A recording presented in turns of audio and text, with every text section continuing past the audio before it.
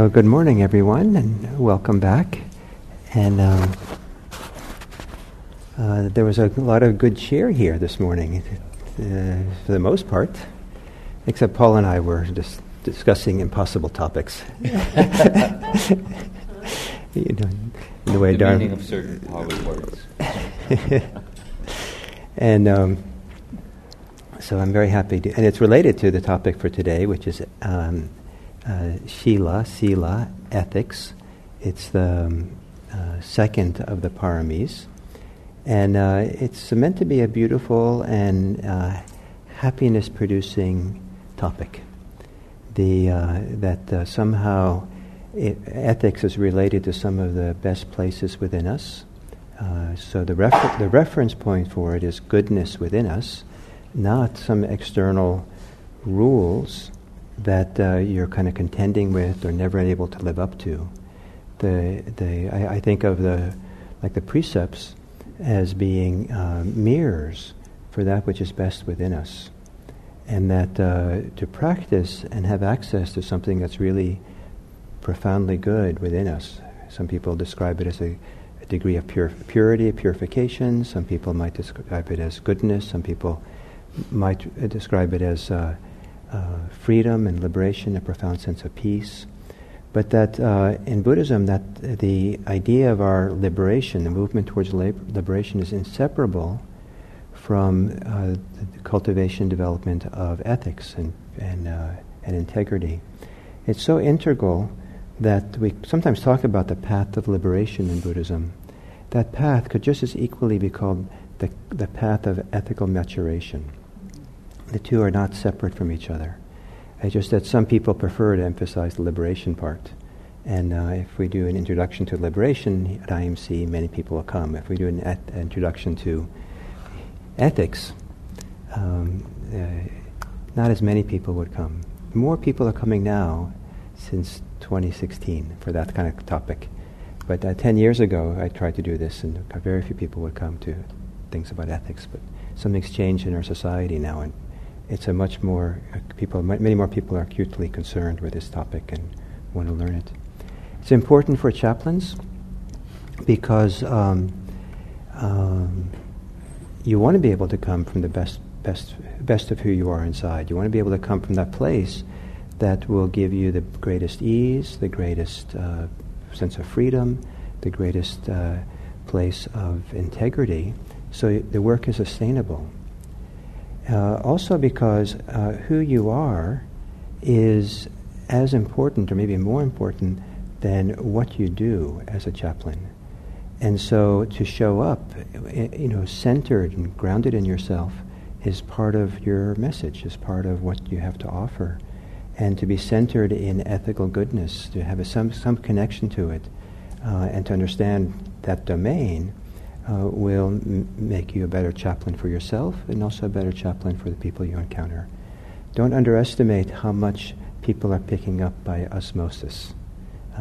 There's things that people are picking up from you that's not what you say and what you visibly do, perhaps, but it's almost like, there's much more subtle cues that come out of you that you're not even conscious of, that have to do with what we could call in English ethics, your ethical integrity or your inner goodness or something like that. Generally, people who do this kind of work, I would say, have more goodness than they realize. And at the same time, they're more likely to feel that they're not good enough. So just keep that in mind, with this, as we go through the discussions today. We'll have a guest teacher today coming for the second half of the morning, Daijaku, who is a Zen priest, coming out of San Francisco Zen Center, now in Santa Cruz. And she trained to be a chaplain. She did CPE, and for many years now has been in charge of the chaplaincy training program, kind of academic program at the Institute of Buddhist Studies. And so she's a dynamic and very interesting and deep woman who she'll come and talk about kind of the Buddhist approach to her sense, her idea of a Buddhist approach to chaplaincy. And then after lunch, Christina will do a piece on ethics as a chaplain, and I'll do a piece later on guided meditation, which is could if you care for this kind of language, could be seen as a subset of prayer. But if you're allergic to prayer, then it's nothing to do with prayer at all. No connection, whichever you like. And so we'll start now with a little meditation. And I'd like to, partly because in the afternoon we'll do a little piece on guided meditation. I'd like to do this as a guided meditation, kind of as a little bit of demonstration of one way that this can be done.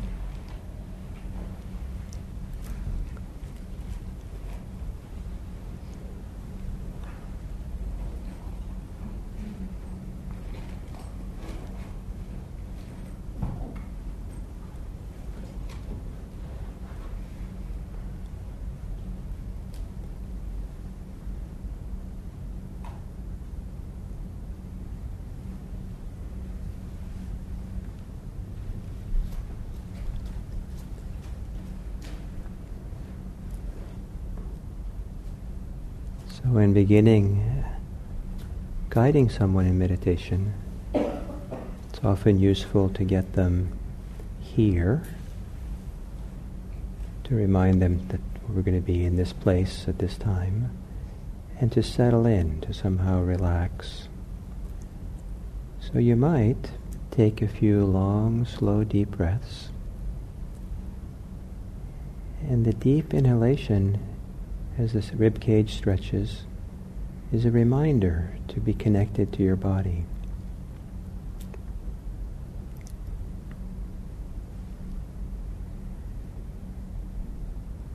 And perhaps a little longer and fuller exhale is a time to relax the body.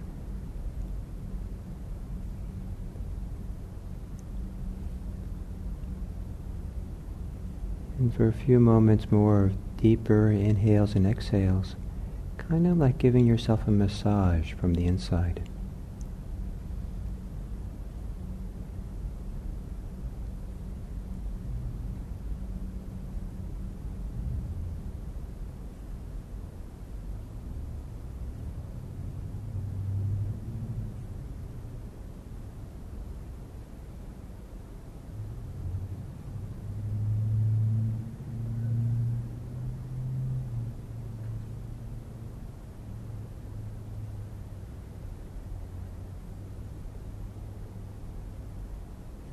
And then letting your breathing return to normal. And take a few moments more to connect more to your body. Let your attention roam around your body as a way of noticing it more, being here more through your body.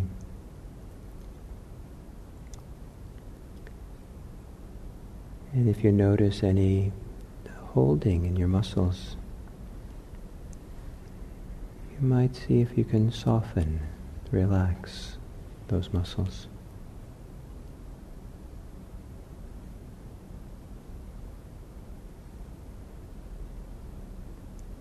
Softening the muscles of the face, around the eyes,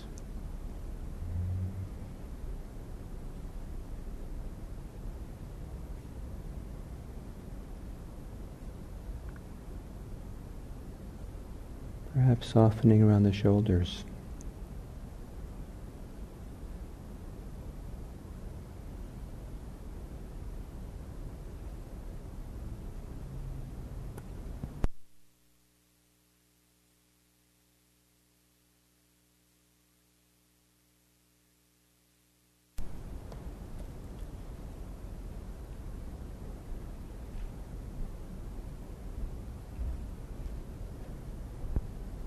And softening the belly.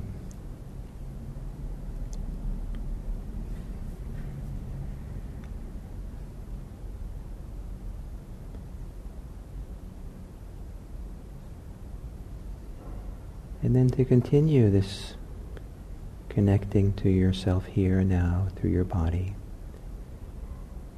Take a few moments to experience how the body feels, experiences breathing.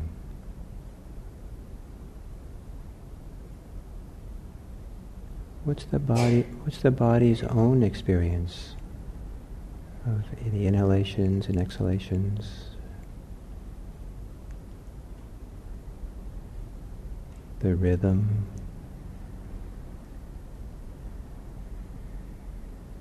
of breathing.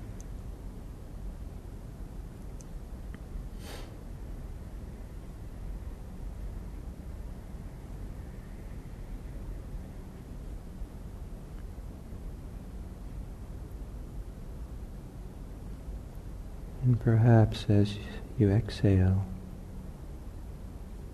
to let go of your thoughts, to let them go gently, as if they're thought bubbles that can float away.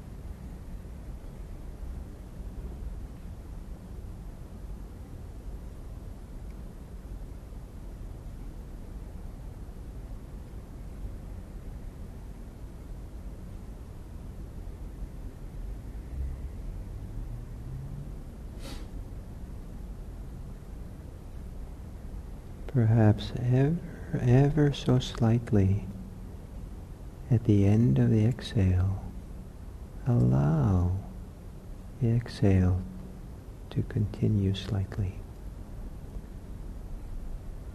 Not forcing it to continue, but almost as if you're letting go a teeny bit. So for a fraction of a moment, you exhale more than you would have otherwise. As if you're hanging in there with the exhale.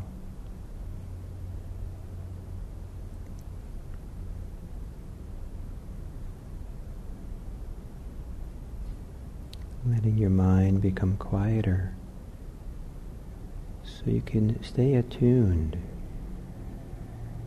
stay aligned with the end of the exhale.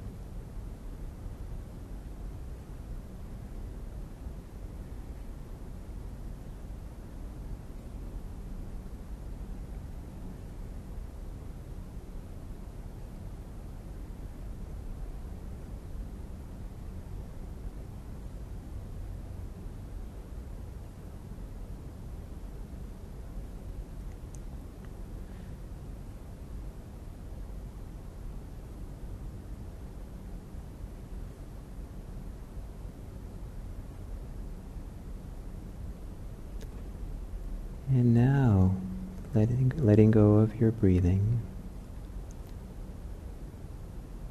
see if you can recall some time in your life where you felt particularly peaceful, content, safe, settled. Perhaps some kind of glow of love or compassion or goodness.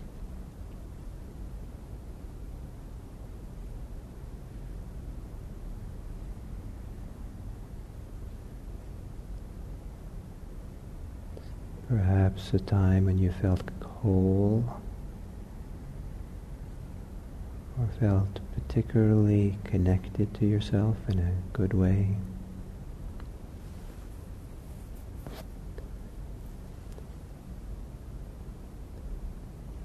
Some way of being that could be described as wholesome or imbued with goodness, coming from your inner goodness.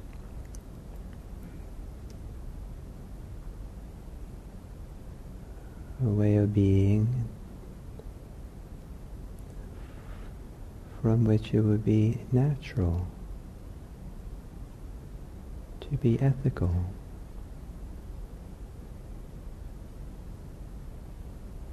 to be uninterested in causing harm of any kind.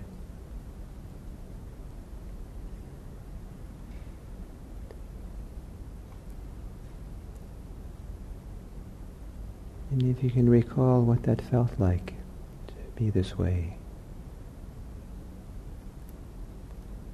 what it felt like in your body. Is there some place in your body that seemed to most manifest this feeling of goodness?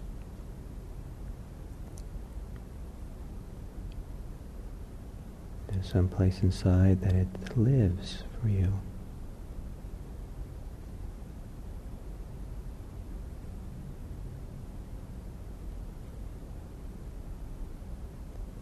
And if it does, perhaps you can breathe through that space, that part of your body. Breathe through it, breathe with it.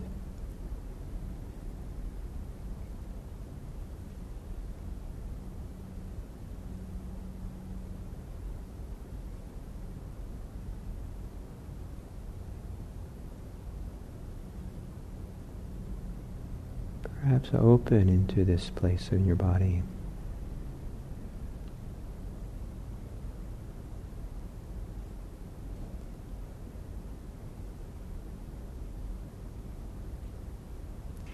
Maybe letting the thinking mind become quieter so you can better sense and feel this place within you.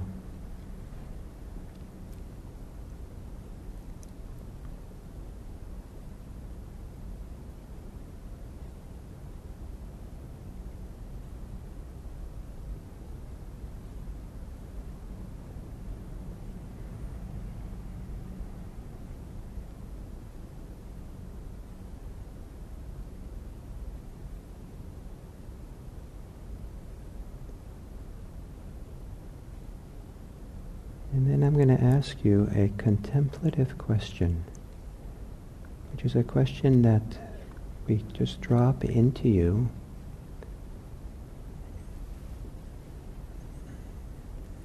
and you don't have to think about an answer. You could if you want, but you might also just tune in and see what responds inside of you when the question is posed.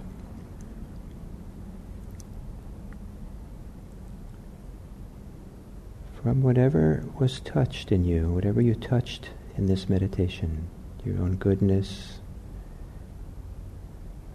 wholesome place within,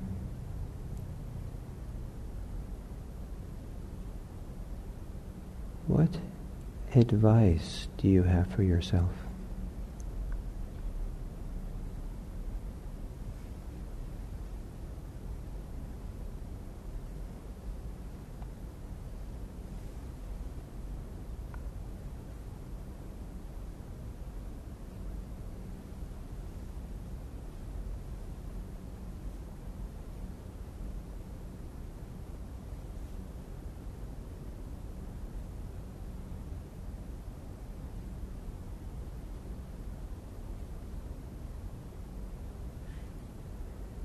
And then to end this meditation, you can take a few long, slow, deep breaths, because how you come out of meditation or how you guide people out is important. And as you take some deep breaths to feel your body against the chair or the floor, and remember where you are at IMC and are surrounded by participants in the chaplaincy program. And then when you're ready, you can open your eyes.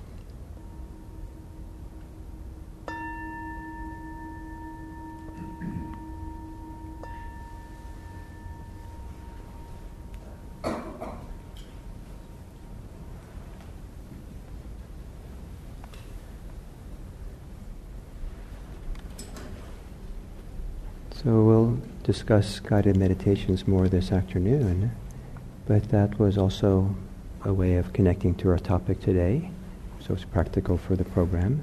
But it was also a demonstration of one way of doing a guided meditation that could be done in such a way to connect someone to some quality, inner quality that has some value, it'd be nice to connect to, and also to support people to find their own wisdom. Rather than giving them your wisdom, help people sometimes to find something that might come out that might be beneficial, be helpful for them. And that way you're not imposing something on people, but you're just supporting them to find out, for them to have a process of self-discovery. So thank you.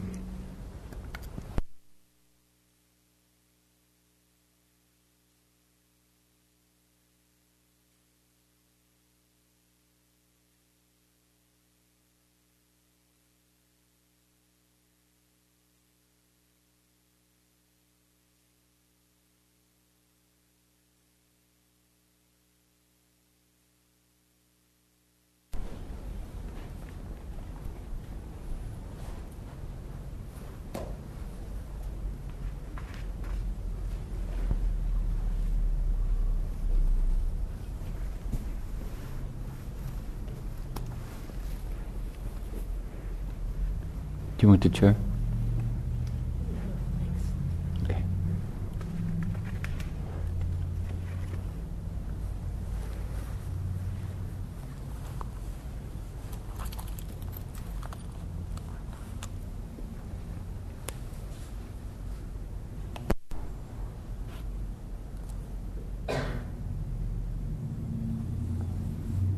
So as Gil was so wonderfully saying, sila, virtue, this kind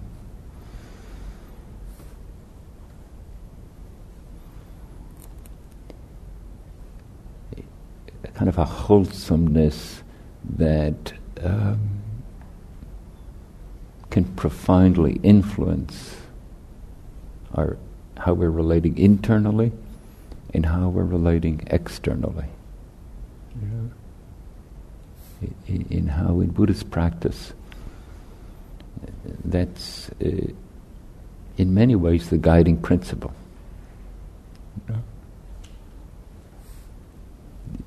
And then out of that we can think of a whole variety of attributes. And in Buddhist teachings, they're all there. There's morality, there's ethics, there's skillful responses. There is prohibitions. There is rules of conduct in a gradated way. Here's grievous prohibitions.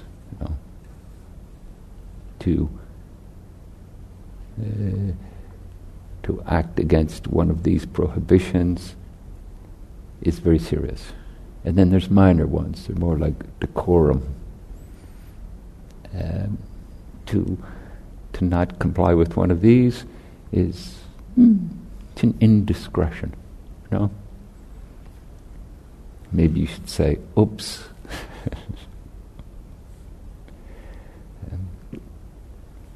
And they're all guided by that virtuous quality,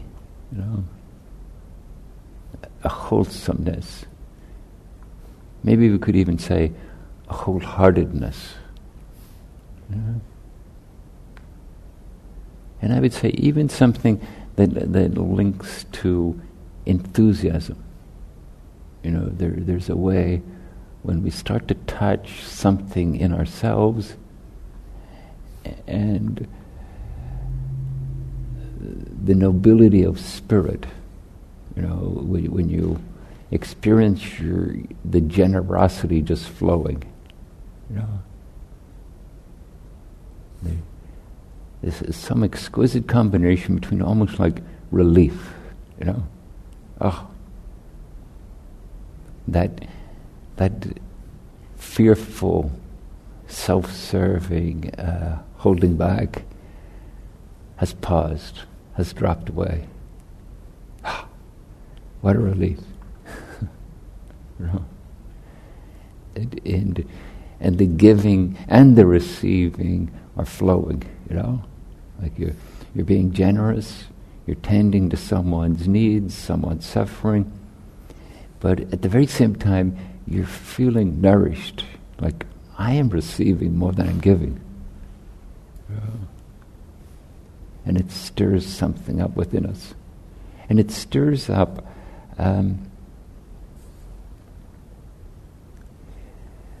in Buddhist terms, the other paramis, but they're not there as impositions. They're almost like the quality of them. When that virtue is well established, they're almost more like celebrations.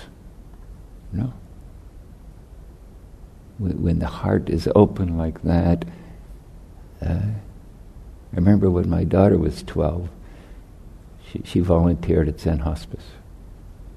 And one of the patients there at the time was notably grumpy. And she was assigned to take care of this very elderly lady who was notably grumpy. And I was a little concerned. And I asked my daughter, "Is this okay?" And she said, "Of course it's okay. I mean, she has a lot of physical suffering. Of course she's grumpy." Like her attitude was, this is just how it is for her. Why would that be a problem? Why would I feel offended or in some ways impinged upon? That kind of virtue,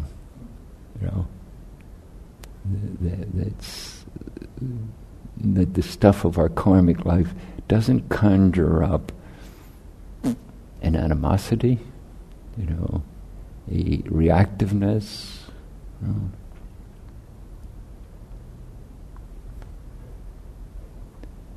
And in the early suttas, it would say, almost like in an inscrutable way, that which furthers, that blossoming of the human spirit, or that which doesn't further. Oh.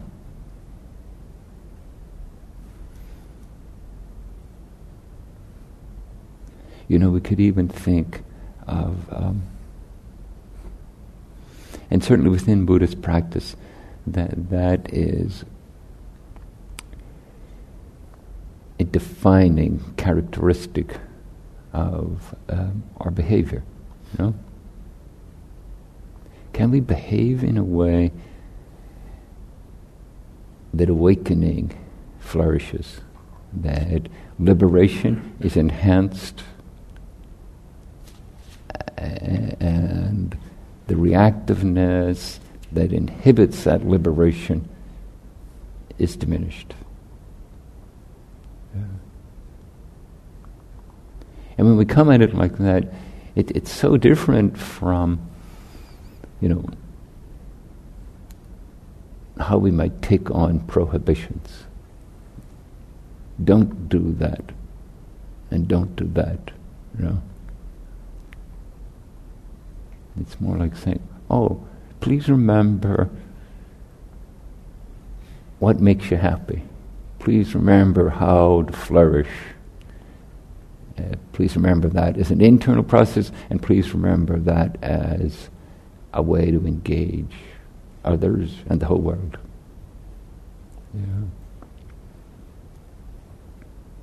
Discipline as the disciple who follows the path. And sometimes it's characterized as a kind of a purification.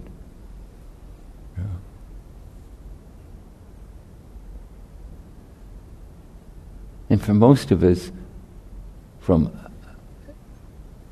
a background, religious or even otherwise too, there's good and there's bad. know? And you should do good and you should avoid bad. And if you do bad, there's kind of a punishment that comes with it. You know? But how that kind of morality can have quite easily a harshness to it that can then be separate from the benevolence of sila. You know? And how when we stay closer to the benevolence, it's a friendlier proposition, you know. We're more inclined towards it, you know.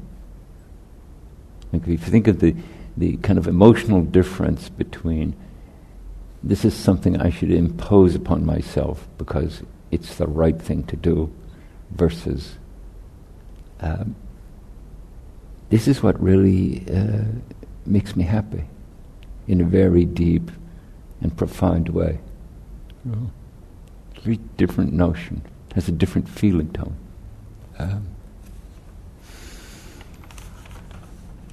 And then we can think of, you know, in the monastic system, in East and West, there are different structures set up, and there's different guidelines with regards to them. You know, like in some structures, East and West, in the monastic system,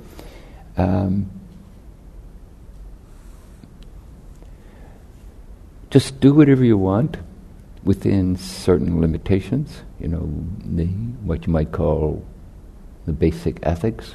You know, don't harm, and how all the ways that can happen,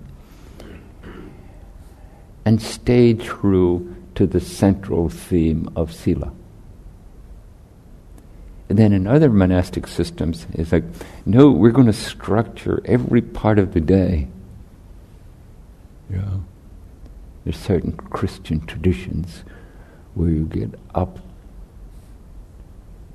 twice in the middle of the night to participate in the communal prayers. You know.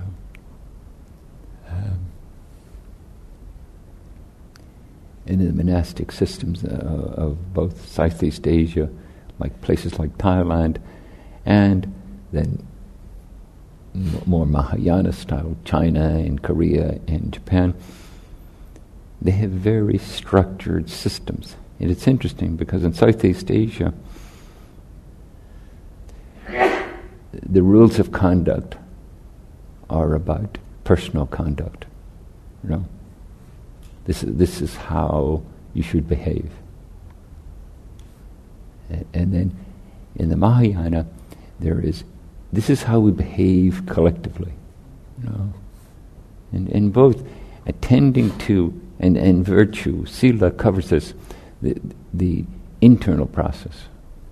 You know, how to help virtue flourish internally, and then how to let virtue flourish interpersonally. You know? And then as a chaplain, you know,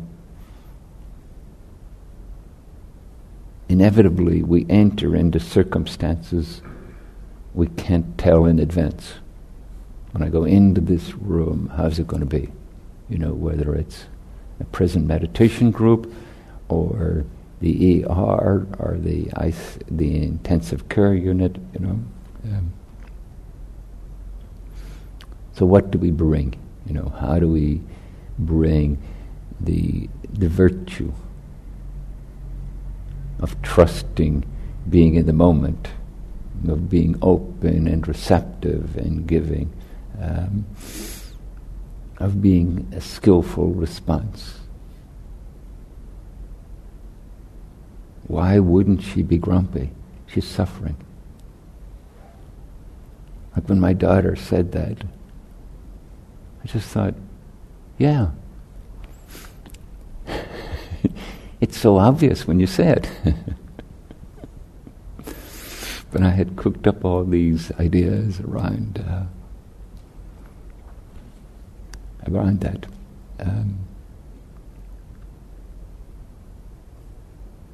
So as a chaplain, you enter into a situation in that internal virtue. And then through working with the paramis to discover the skillfulness, the upaya, the appropriateness of the moment, of this interaction. The guidelines, the principles by which it should be engaged. No? And then you find, when you go into a prison, there's all sorts of guidelines. When you go into a hospital setting, there's all sorts of guidelines. And how can we, as Buddhist chaplains, experience them as an extension of sila, an adaptation of sila for that environment? Yeah.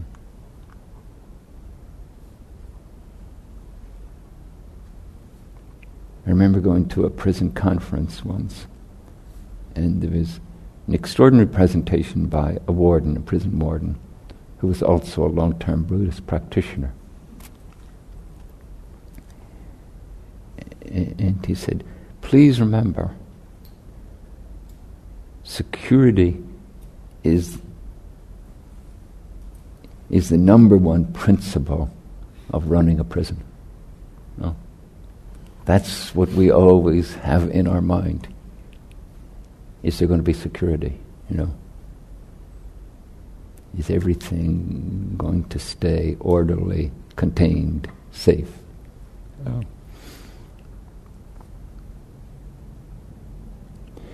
And then, of course, we add to that beautiful concept, that beautiful sensibility, our karmic behavior, and then we bring in skillful prohibitions. And as I said, in early Buddhism, when you look at the paramoksha, the rules of conduct for monks and nuns, there's hundreds of them, and they're broken into categories. These are very, very serious, and if you break one of these, you'll be asked to leave. If you kill somebody. These are serious, and if you break one of these, the whole Sangha will have to come together and resolve it with you. If you break one of these, you should tell a fellow monk or nun that that's what happened. No? The other day you said something to me and I was quite reactive, and I apologize for that reactiveness. Okay, thanks for telling me. It's done.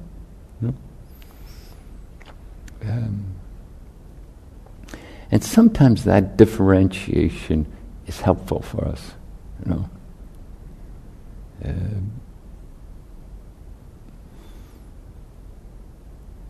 And I would say similarly, in whatever environment we're in, to kind of know that, in this environment, this is a big deal.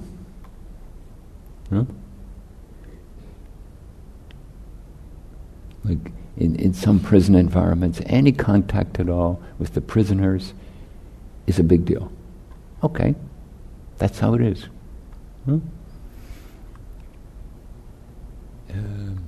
And similarly with hospitals. And here's what we're going to discuss in groups in a moment. Like,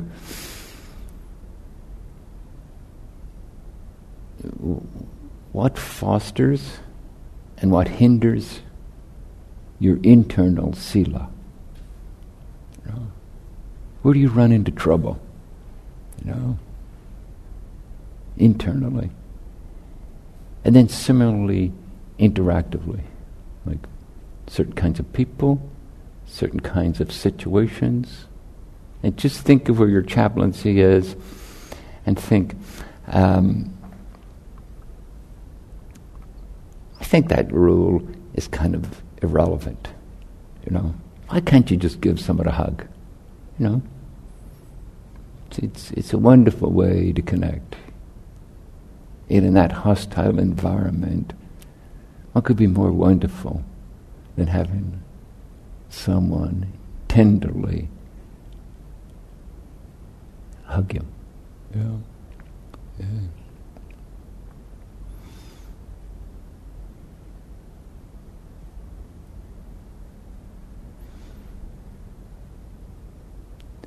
And so we'll break into groups of threes. But before we do, if you can just, as best you can, touch back into Gil's guided meditation. Connecting deeply. And in that connecting deeply,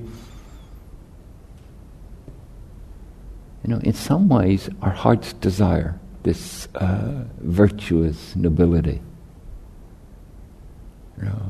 That open-hearted, courageous open-heartedness in which our generosity, our caring, just flows. It's not an imposition on ourselves. It just arises.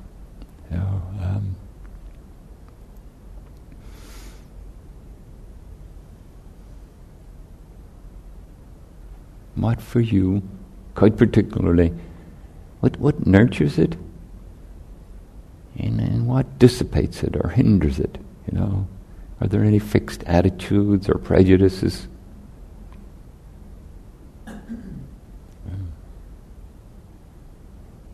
And with the same matter-of-factness of my 12-year-old daughter, it's like, well, that's just how it is.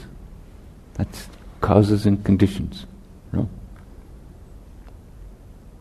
It's not a fatal flaw. It's just something to be radically honest about and attend to and learn from and discover how to be skillful with. And then when you go into the environment in which you're a chaplain, what about the deliberate spoken code of ethics? And maybe just what about the culture of it? And again, what parts do you resonate deeply with? And then what parts do you struggle with? I'm not so sure. I think that's what should happen. I have a bit of an attitude about it. Okay? And maybe for convenience we could do it in threes, and just 3, 3, 3, 3, way around the room. One group of 4. And one group of 4. Maybe at this end to 4, just for convenience. Okay?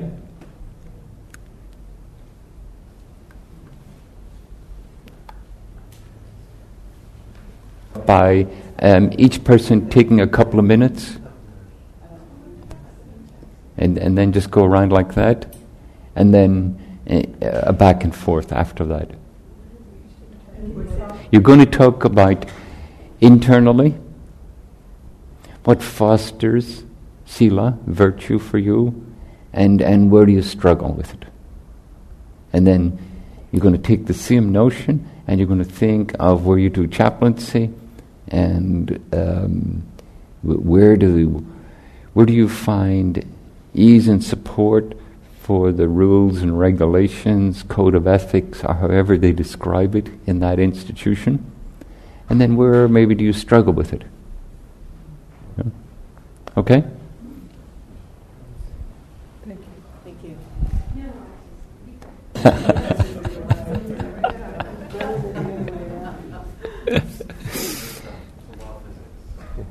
Yeah. Yeah. So let's start with the internal, the personal. Actually, for me, usually we read the group agreements before we start hearing from people. Thank you. So I think somebody here, it's their job, like reading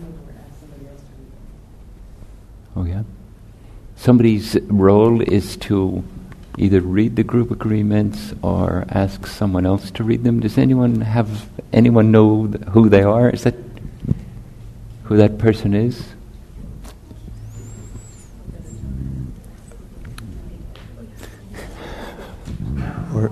Or who has them?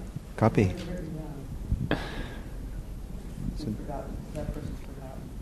So could we have a volunteer to read what? I have a copy here. Great.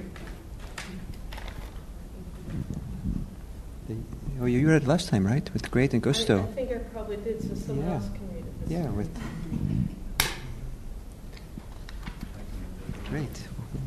with a certain degree of Thanks. authority, clerical authority. And maybe given the occasion, a sort of a virtuous quality too. You're not scolding us, you're just asking us to bring forth our best. I think you're asking for miracles. Group agreements, try on, a new process, ideas, perspectives before automatically rejecting them because they are different than your own experience. Be willing to step out of your comfort zone. It's okay to disagree. Disagreement is a necessary part of accepting differences. It's not okay to attach or blame self or others. This can happen on a verbal or nonverbal level. Practice self-focus. Use I statements. Pay attention to what you are feeling and thinking. Ask questions of self and other. Instead of jumping to conclusions, check out your own assumptions. Notes. Giving advice is the vampire of spiritual care. You can choose to use I prefer no feedback as code. Practice both in thinking and speaking. There are multiple realities of each person present. The notion of either or right or wrong, good or bad, is not helpful in human relationships. It sets up a hierarchy of values. 100% responsibility. You know more than anyone what you need. Let go of all the other things that you need to be doing and to be present in this process. Participation looks different for everyone. Be aware of how you learn and process information. Intent versus impact. There is a difference between what we intend and what the impact is on the other. It is important to accept when the impact is negative and seek to understand why without jumping to explanation or apology. Assume benevolence of intent. Maintain confidentiality. Anything said of personal nature cannot be shared without the permission of the other person. If you want to talk to someone about what they said, ask for permission. They can say yes, no, or maybe later. Move up, move back. Be aware of how much you are speaking. If you feel you are speaking a lot, let others speak. Ask yourself, wait, why am I talking? If you find yourself not talking, try to contribute.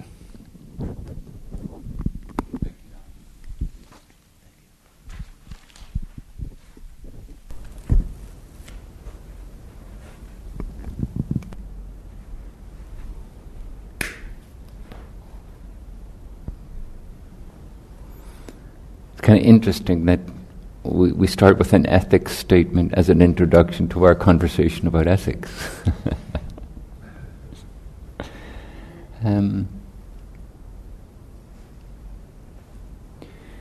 So, intrapersonally, what helps, what hinders the blossoming of your virtue?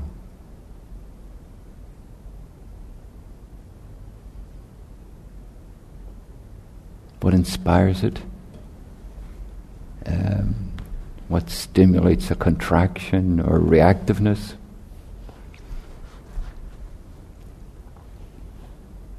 And maybe if you could say your name as you speak, just to help us all get to know each other's names. I'm Amanda. And so something that helps is when I recognize that we're all trying at the same thing, that we're all working, coming from that place of virtue, and you see it connect, is just really, it's inspiring and helpful and keeps things moving. And also when I am unsure if working from that place is being received well, I don't know, and then I get little signals that it's coming together, it always really helps. Okay, like stay in this place, get rid of the second guessing and just roll with it and stay mindful and present in it. So it's nice to get little signals that that's reciprocal. Something that hinders for me is when there are outside rules that dictate black and white ethics.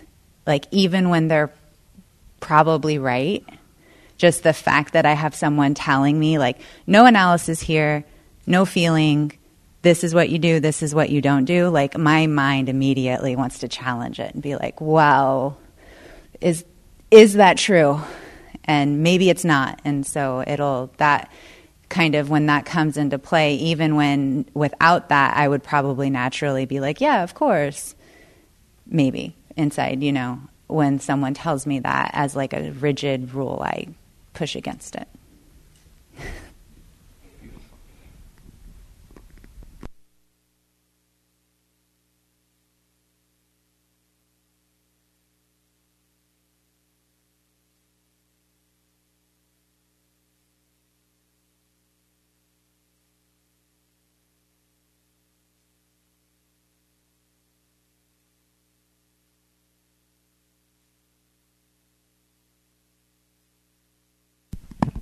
It feels so high pressure.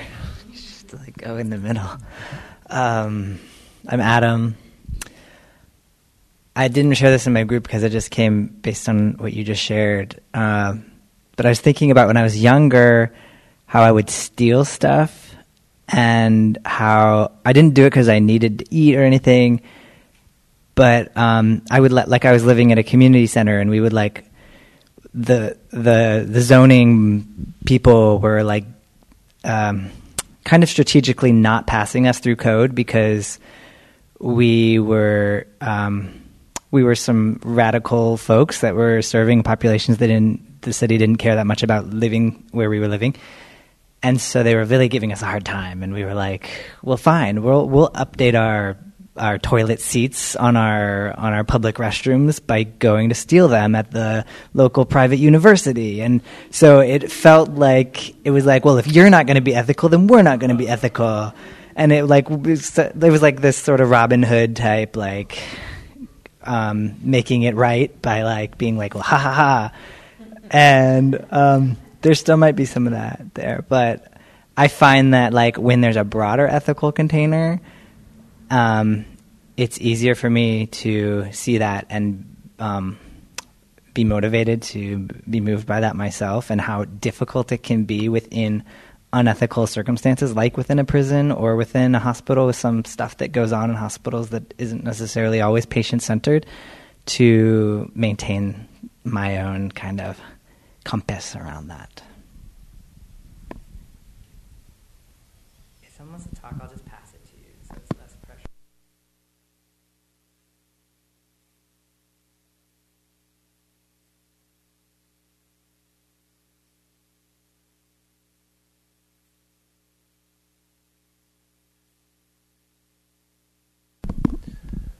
So for me, I had a conversation this week with my teacher about this.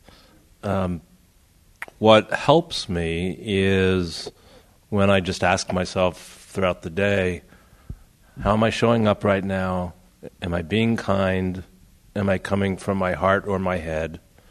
And it's kind of just to check myself, and in different situations try to do the same.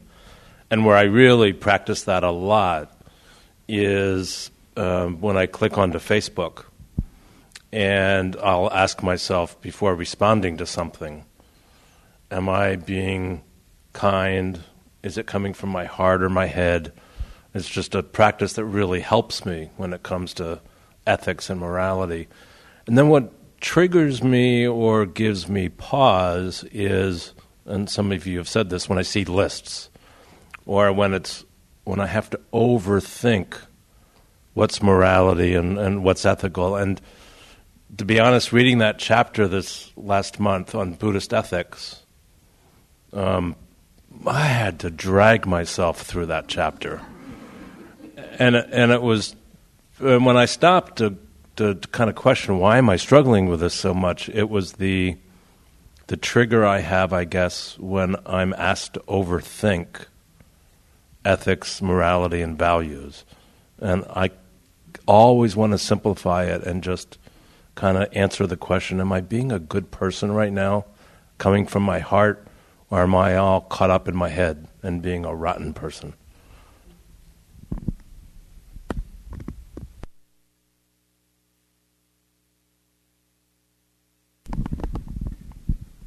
I'm Emily.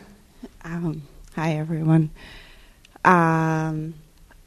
What encourages my sila is simply being around other people that I feel exemplify those characteristics, and it's hugely inspiring. When I keep the right company, it definitely encourages my sila. And I don't mean right, but you know what I mean.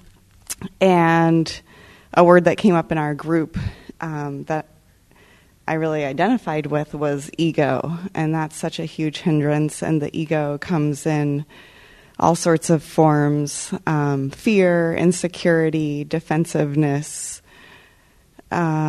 stress, anger. And all of those things are really prohibitive of my sila. I cited an example from work last week where my sila was challenged in a moment of stress and not wanting to be seen having made an error or a number of errors that led to a bigger error. And it was a high intensity moment, and I struggled with doing the right thing. It sort of worked out without having to make that decision, but I was on the verge of betraying my ethics in order to protect myself in a minor way. Just I'll have you know. It wasn't just for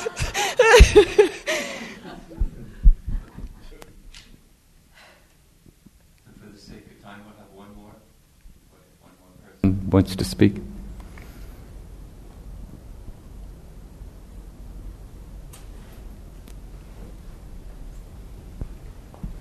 There was just a statement that came up in our group that I thought was really interesting and will stay with me, is that there's the Christian thing of, or it's probably universal, I don't know. Treat others as you would like to be treated. How about treating others as they would like to be treated? I thought that was just like, oh, that's an interesting twist.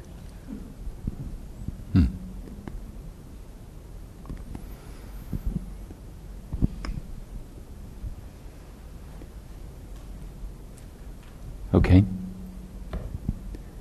Well, I thought it was novel and instructive that I forgot that we read the ethics statement about conducting ourselves in a group before we talked about ethics, you know? and how this topic, especially if we hold it in a benign and benevolent way, how it can foster sensibilities that essentially are intrinsic to our practice, but also help our practice to come into the foreground of our minds and our hearts. So maybe as we go through the day and as you go through your chaplaincy, you can hold that notion, oh, this is a gift. I can give myself and then through that give to others, rather than this is some kind of prohibition that limits or controls. Okay, so we'll take a 15-minute break. If you could come back just a little before 1:45. Thank you. My voice, touch your head. If you can hear the sound of my voice, touch your chest. If you can hear the sound of my voice, touch your stomach. If you can hear the sound of my voice, touch your ear. Okay, great. Did you like that? I saw that done with some young people. I thought I would try it. It seemed like it worked. Welcome back. So it's my pleasure to introduce you to Reverend Daijaku Kinst. Welcome. It's a pleasure to be here. Yeah. We've invited Daijaku to come and teach about, if not a Buddhist approach to spiritual care. And if this was a multi-faith chaplain conference, perhaps the next speaker might be, here's a Quaker approach to spiritual care. And the next person might be, here's a Reformed Jewish approach to spiritual care. So there are, within the religious traditions and within each, the denominations, a lot of people who think a great deal about and write about and embody an array of values or beliefs, and how those are understood in the context of providing care to people when they're in crisis. In some settings, the people receiving care are well aware that of the chaplain representing or having a particular religious identity, and they've specifically asked for them. And in other settings, the institution culture is the person coming to offer spiritual care does not disclose their, religious affiliation unless the person really wants to know. So there's quite a range even around for those receiving care. But in terms of those of us providing care, we really need to have a conceptual or theoretical framework to work from in terms of providing care. Yeah. So we've asked Daijaku to come and talk about that. And Daijaku is are you a dean? Chair? Professor? Professor. Professor? You like professor? Yeah, I'm... Okay. I don't know. I just got hearing aids, and it sounds like I'm... It's a little loud. We're going to fix it. Okay, good. Yeah. Keep talking. Keep talking? It's still... So you don't like the word dean, or you're not a dean? No, I'm not dean. The Okay. dean is, thank goodness. Thank goodness, okay. He's that job. responsible for Okay, all too the whole much. organizational stuff. You're a professor? I am the Hanyu Professor of Buddhist Right. Chaplaincy. Yeah, great. So, and I'm on the faculty of the Institute of Buddhist Studies and the Graduate Theological Union. Yes, and you are a Zen priest? Yeah, Soto Zen priest and teacher. And you are based in Santa Cruz? My home and my Sangha? temple is in Santa Cruz, Capitola, 41st Avenue.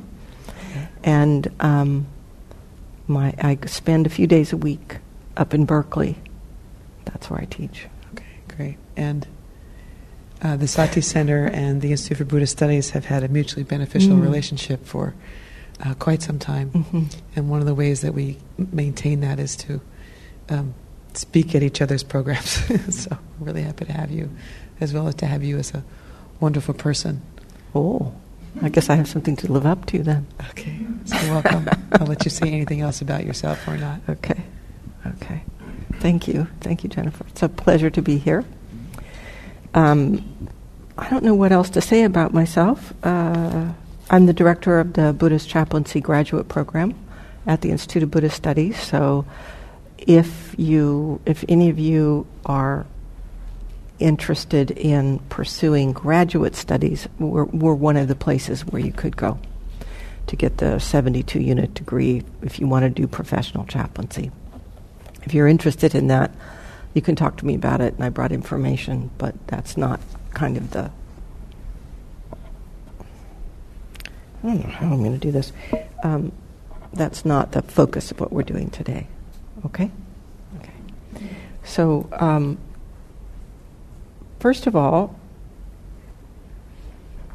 I would like to stop. Okay? I'd like to stop.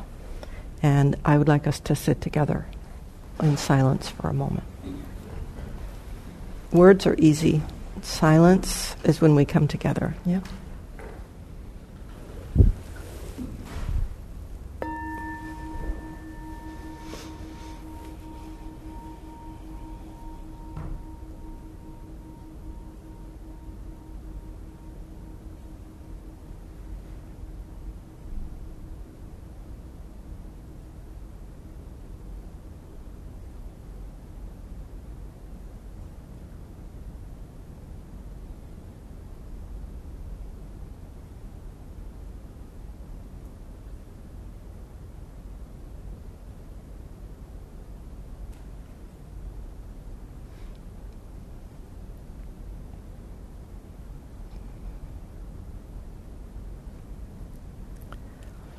May the words and ideas and questions that we explore here together this morning nourish our intention and vow to save all beings.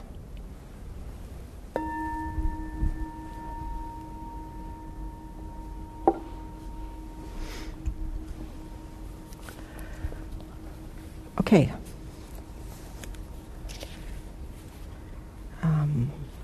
What I'd like to know now is if you could...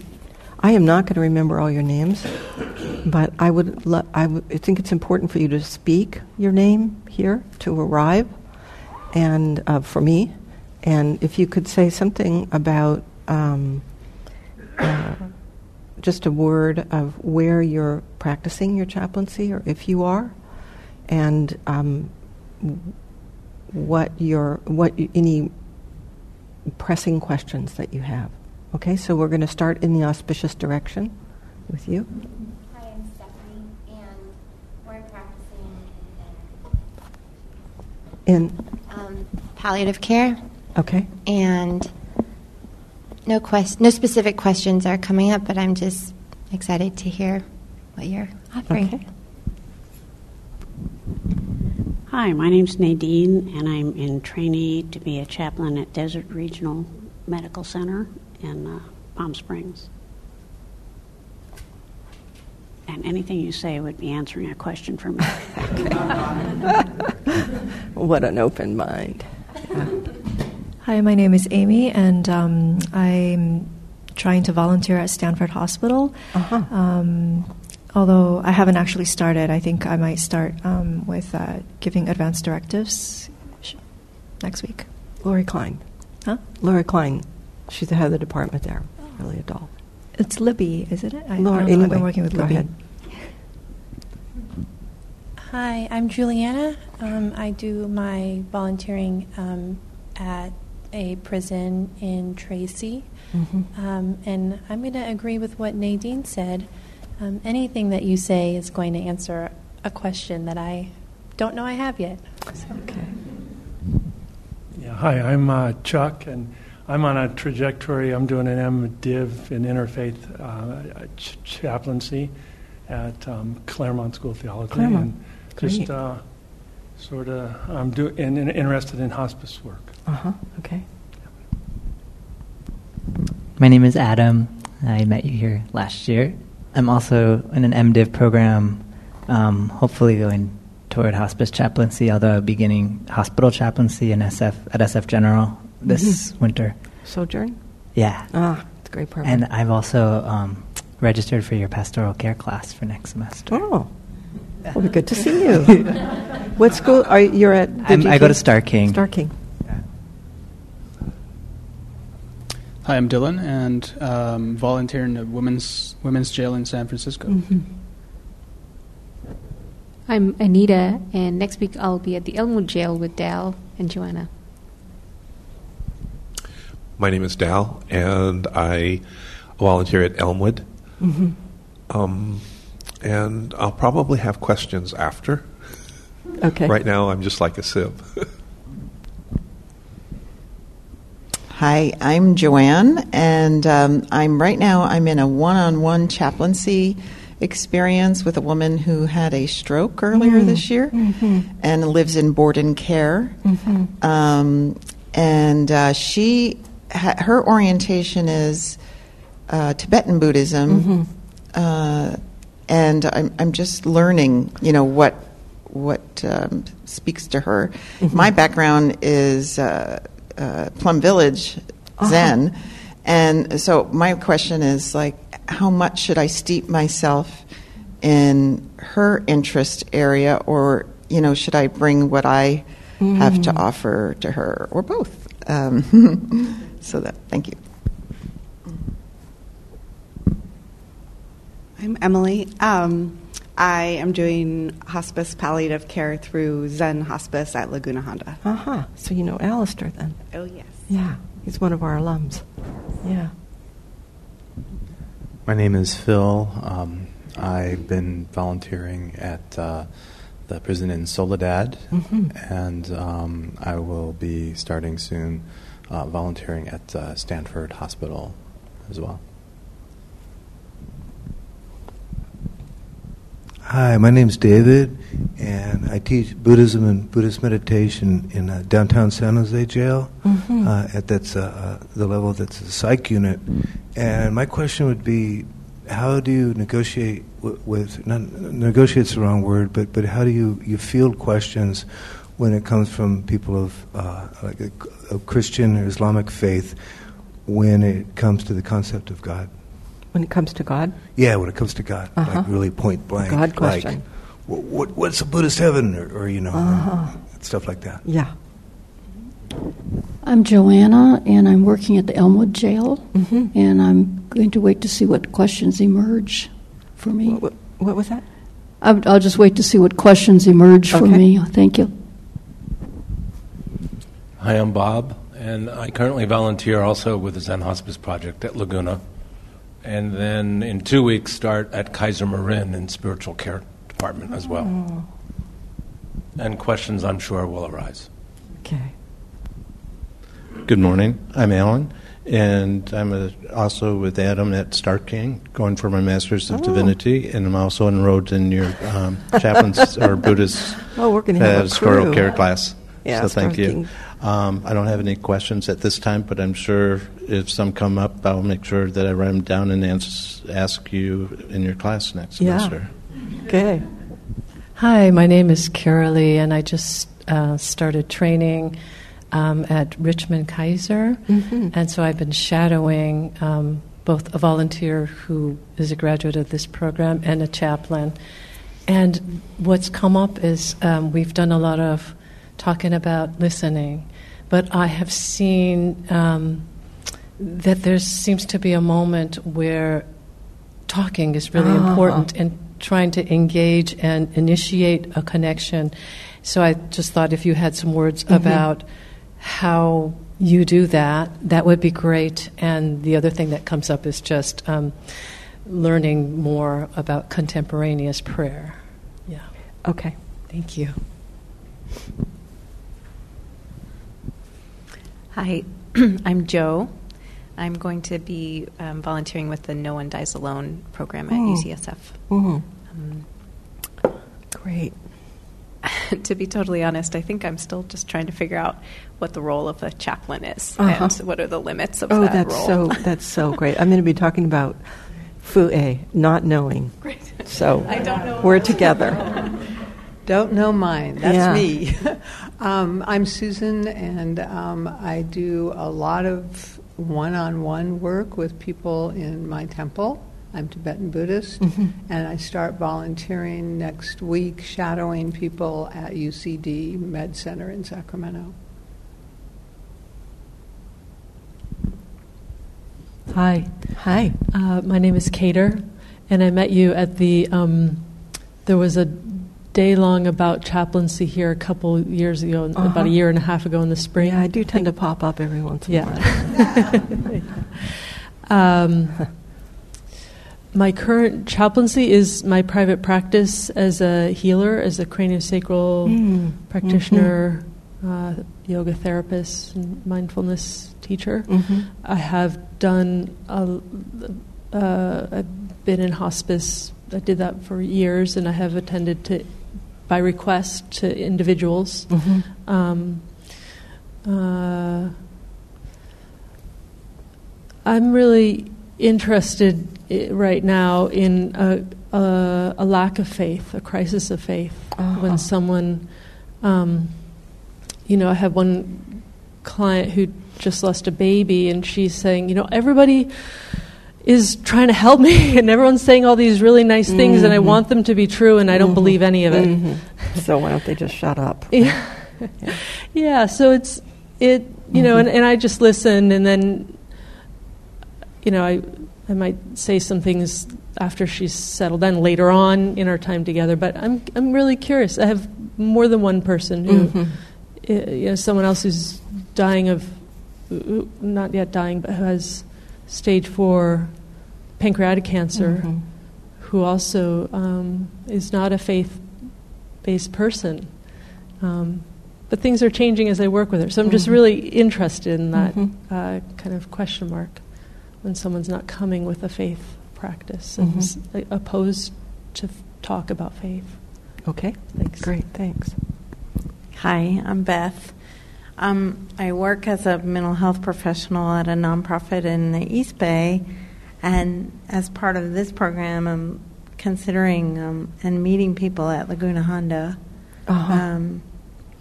And so thinking about where to put myself. I have 2 questions. One is something Bob Deal said at Laguna Honda when we were talking is that I thought was really interesting. He has a Christian background, and he said the Buddhist patients think I'm Buddhist, and the Christian patients think I'm Christian, and so on and so on. And so I just wonder if you have any comments about that. I think that's fascinating.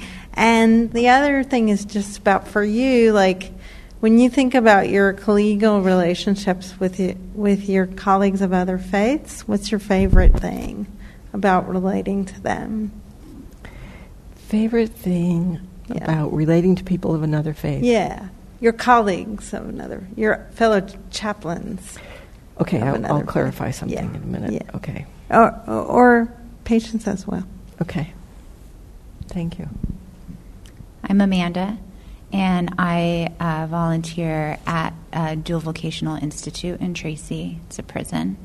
I'm really interested in getting involved in hospice and medical work, but I haven't taken any real steps in that direction right now. My question is about boundaries. Coming from a professional background, I think boundaries are more clear-cut. And in this field, I wonder when it actually becomes unethical to share too much or come off too caring or too personal. Good questions. Great. So I'll clarify one thing that's important. I'm not a chaplain, nor have I ever been a professional chaplain. This is briefly my background. Is after my priest training, I did a master's in counseling and was licensed as a psychotherapist. And as a part of the hours that I did for that, I did 1 unit of CPE. I also founded, as a part of, affiliated with a graduate school where I did my training, a low-fee counseling center where the training for the new clinicians was based on Buddhist principles and was teaching Buddhism and Buddhist contemplative development and various things. And then started teaching at the IBS and founded and completed my PhD with a focus in Zen practice and Zen studies. So I started my work at IBS when they wanted to start a Buddhist chaplaincy program within the graduate school. So, it's important for you to know that about me, because although I have a clinical background and I did CPE and I live in the world of chaplaincy and I train chaplains and we develop what I think is primary. I asked Jennifer once what did she think the most important thing was about getting a graduate degree in professional chaplaincy, meaning long-term, 40 hours a week. And she said, being able to sustain yourself over the lifetime of your practice. I did not expect her to say that, but that's what she said. So part of what I do is to help people establish the roots of what it means to practice, to be grounded in the Dharma, to articulate what I happily use the word theology. Some people don't like it, but I'm perfectly willing to use it, to establish your the theological roots for interfaith chaplaincy, to mine the teachings and understand what guides you, what sustains you, what supports you. So it's important that you know that I haven't been in the trenches in the hospital, although I did work in hospitals in a previous life in another capacity. So does that make sense to you all? Yeah. So I'm going to tell you a little story. And this did come from my work as a chaplain. So listen to this. Just listen to this. A 4-year-old boy dies suddenly and inexplicably on a sunny Sunday afternoon in the hospital emergency room. His father, pushed beyond endurance, rages at the staff, the world, God. His mother sits stunned and silent, holding his hand. Their world is undone. I enter the scene with nothing but my own being. No formulas or stock phrases can possibly meet such a time. How does one meet such profound suffering? I think this is the question that we ask ourselves, right?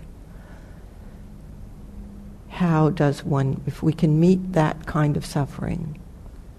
I know many of you are working in prisons. So we're talking about isolation, being defined as other, being defined as a prisoner, not a human being who's enduring a certain circumstance. How do we meet? What do we draw on? So I think I would say that this question lies at the heart of our pastoral care. How? In Zen practice, we talk about how a lot. Not so much why, but how. We say, what is the whole of the Buddha Dharma? An appropriate response. In this moment, in this moment, in this moment, in this moment, in this moment. So I think you're all very well aware of this, right? That we are in this moment and responding in this moment. So we want to turn to the Dharma and look for the roots of this. There's a wonderful book that some of you may be familiar with. It's called Educating Clergy, Teaching Practices and Pastoral Imagination. And this is what they have to say. Leaders responsible for maintaining and renewing and sometimes transforming the intent of their religious traditions for new situations and circumstances is what we do. So we're transforming, drawing on and transforming the teachings. So the first question we ask if we want to do Buddhist pastoral care, is there's lots of pastoral care. Any good pastoral care provider listens carefully, lets go of their own agenda, and shows up for the other person. So some of you ask about how do you meet the other person when they're a different faith than you, or you have no faith, or they have no faith, or whatever, right? We're going to talk about Buddhist pastoral care today, but I'm not assuming you all of you are card-carrying Buddhists. Is that true? Is everybody here a card-carrying Buddhist? Who is not? But there's something about the tradition that draws you, right? It says, I want to go and study with these teachers. I want to learn something about. So that's what we're talking about today. But I'm saying, what do you draw on from the Buddhist tradition? So the first thing we want to say is, well, what do you think Buddhism is? So anybody have an answer? What do you think Buddhism is? Oh, come on. Don't be shy. Really? Tending to the suffering of all beings. Tending to the suffering of all beings, okay. Yeah? I was just going to say liberation from suffering. Liberation from suffering, okay. A worldview of connectivity and interdependence. Connectivity and interdependence, okay. Anything about awareness in here? Paying attention? Yeah. How do you know what Buddhism is? How do you know? Did you read it in a book? Huh? Amongst other things. Clearly my hearing aids are, I just got these and clearly they're not quite up to this par yet. How do you know what faith is? How do you know what guides you? I apply the teachings to my own life. There you go. Yeah? How do you know what you rely on in your life? Huh? What'd you say? How do you know what you rely on in your life? Anything about introspection, paying attention to your own inner world? Past experience. Present moment awareness. Present moment awareness. Mm-hmm. What works? What works? Yeah. So over your lifetime, like going down blind alleys, falling off of cliffs, falls down, gets up, right? Oh, that doesn't work. Okay, I'm going to try this one. Oh boy, that was I bring this up because we talk about Buddhism as if it's it is, you can go off into philosophies forever. You can, how many bodhisattvas dance on the head of a pin? But it goes back down, and when we're talking about applying it to chaplaincy, it goes back down into what do you rely on? And how do you know that? And that turns us back to our own hearts and minds and our lived experience. That's what we carry into the room with us, right? How many of you are unfamiliar with suffering in this room? How many of you don't know suffering? I would bet that we would have some pretty telling stories if we went around and really opened our hearts to one another, right? This is what you return to, the kind of mud that you build. I saw a program recently about ancient architecture and this meeting place in the Southwest that these men rebuild every year out of mud, out of adobe. That's what we're doing all the time. We're rebuilding this holy place in ourselves out of mud, out of our lives, out of, what is it? Water, dirt, and hay. So I want us to think about Buddhism in that way. I want us to think about establishing the foundation of our service in that way, so that it becomes less. I'm going to talk here a little bit about principles, but if it doesn't connect back to our own lives, it's worthless, in my opinion. It's just more stuff and more ideas in your head. But we know, you all know, when you walk into a room with someone, ideas are just poof. They're not really what allow us to stand in the face of this kind of suffering, to stand with our bare hands and open heart and be present.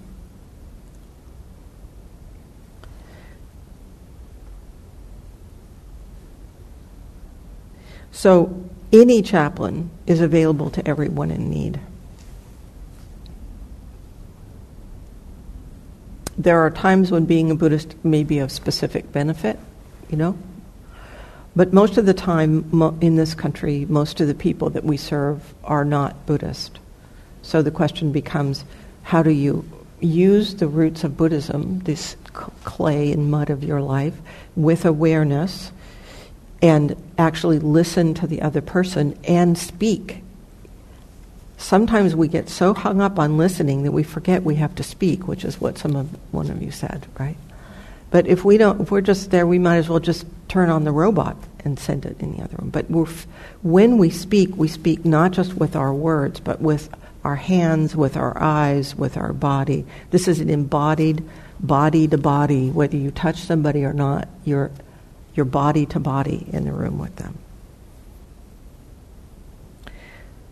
So every chaplain that's well trained and committed has this foundation and has this commitment to intimacy and practices selflessness. Selflessness meaning, I'm not the center of the world here, you are. We're worried about you here. So at the same time that Buddhist spiritual care has a great deal in common with every other kind, there's also some specific orientations towards Buddhism.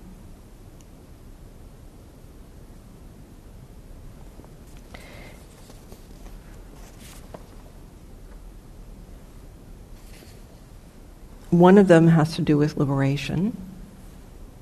I'm not saying that you go in to liberate this other person, but if we think of liberation as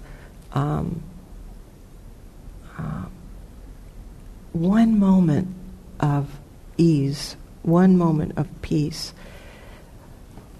One of the things that's true is that we sometimes think we have to have a big impact and see it, but the teachings are that one moment holds the entire universe, right?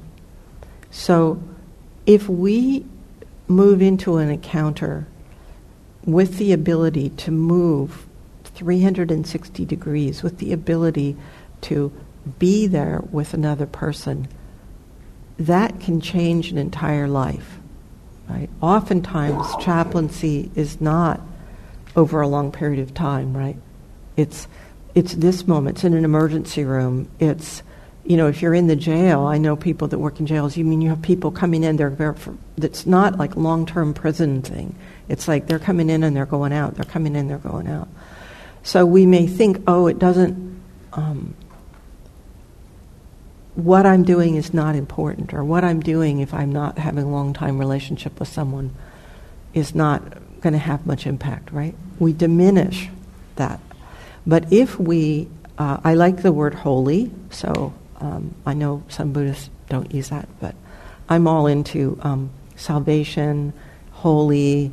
I never was a Christian, so, it doesn't get mixed up, so I feel perfectly happy using those words, If we invoke holy presence, which to my mind is this vast openness, this tenderness, this bringing the mud of our own lives in contact with the other, that you're opening a door, or potentially opening a door with that person so that they can transform their lives in that moment. And you may never know what happens because of your interaction, right? I don't know, have any of you ever have a memory of someone who said something to you sometime, or smiled at you sometime, or touched your hand sometime, and you remember that person and they just went on with their life and they probably don't even know you exist. I have people like that.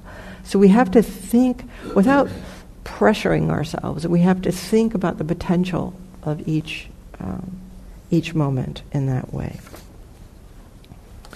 The basis that I think of in this way from the Buddhist teachings is the bodhisattva. How many of you know what a bodhisattva is? Most.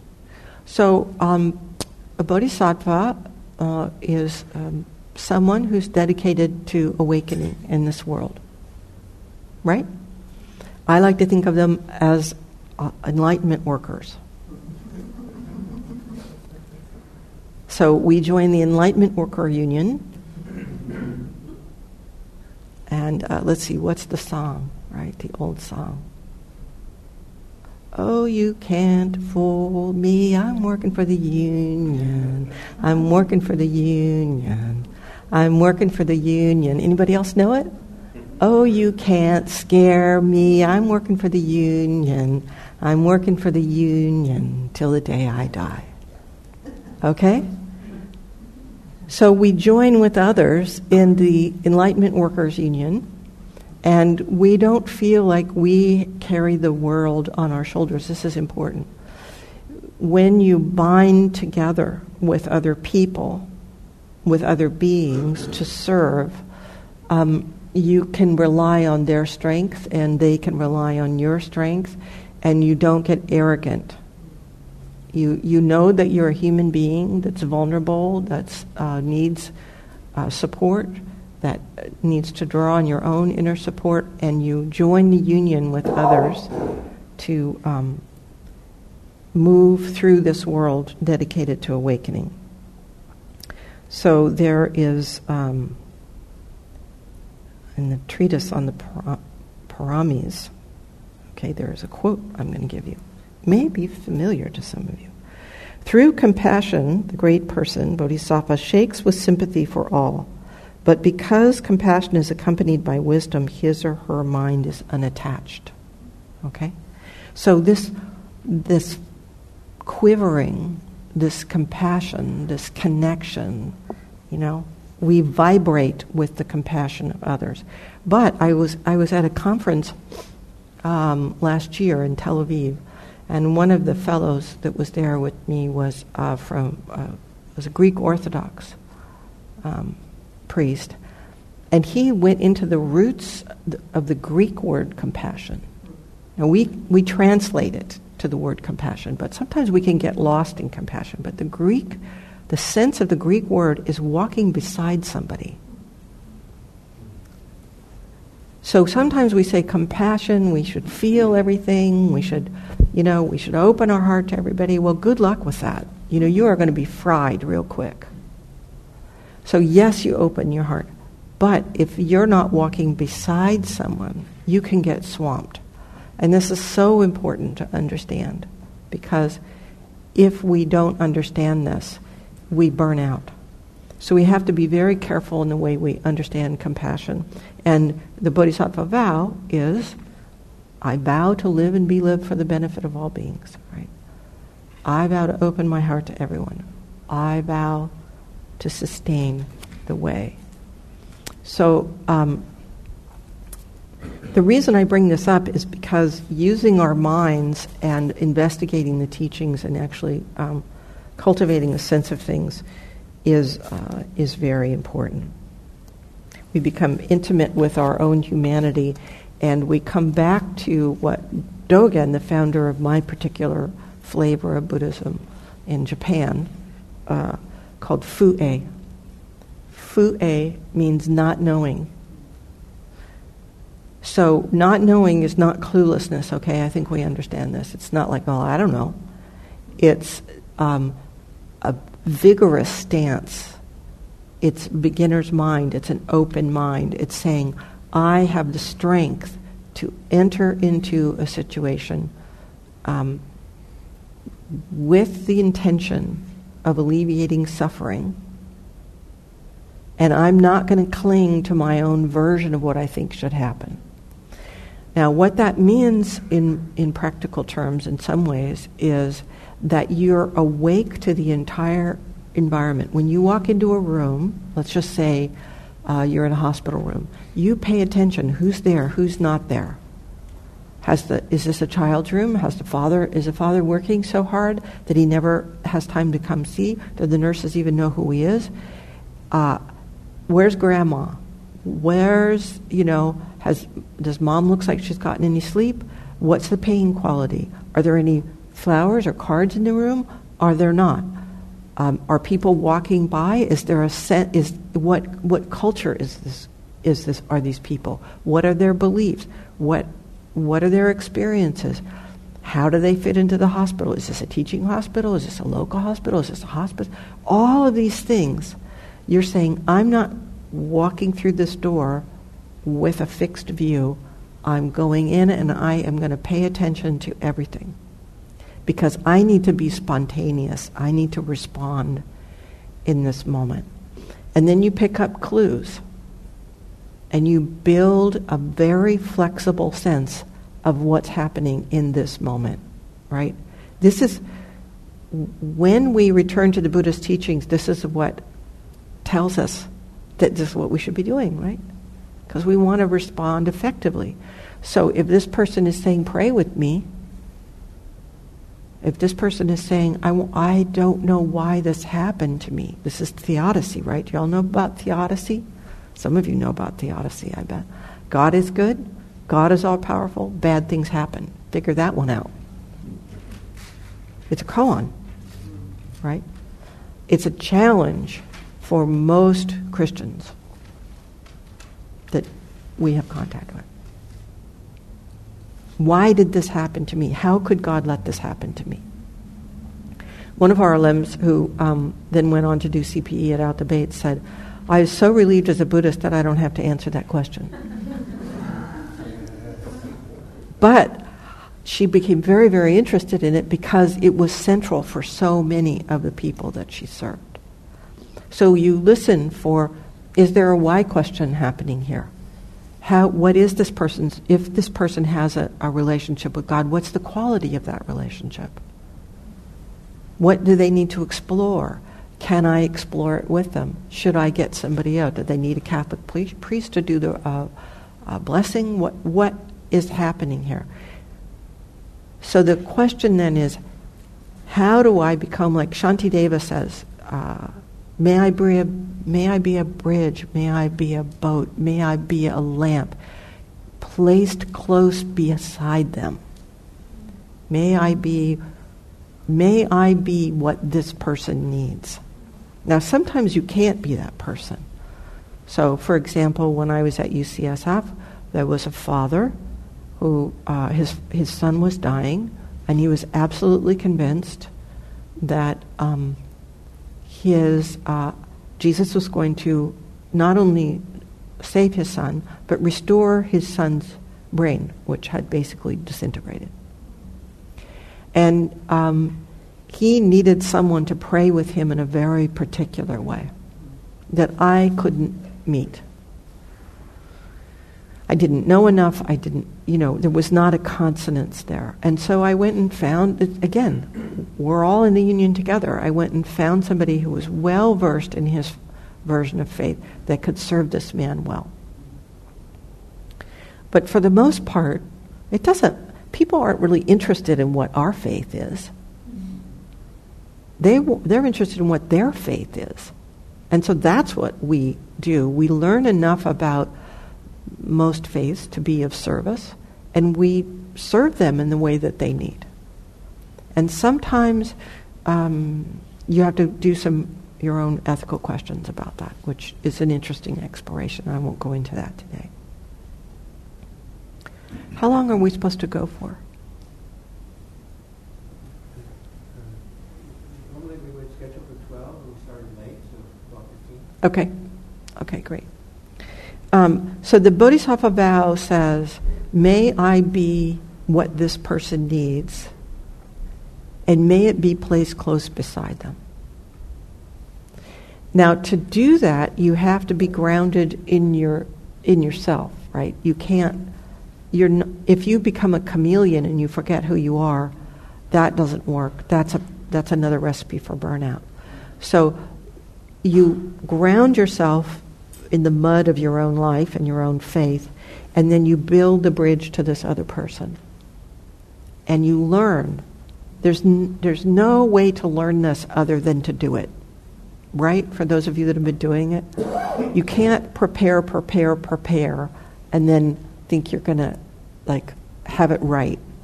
You have to throw yourself in and just do it. Is that? Yeah, I see heads nodding. Yeah. I think there's more preparation. Huh? I think there's more preparation. What's that? Suffering. Yeah.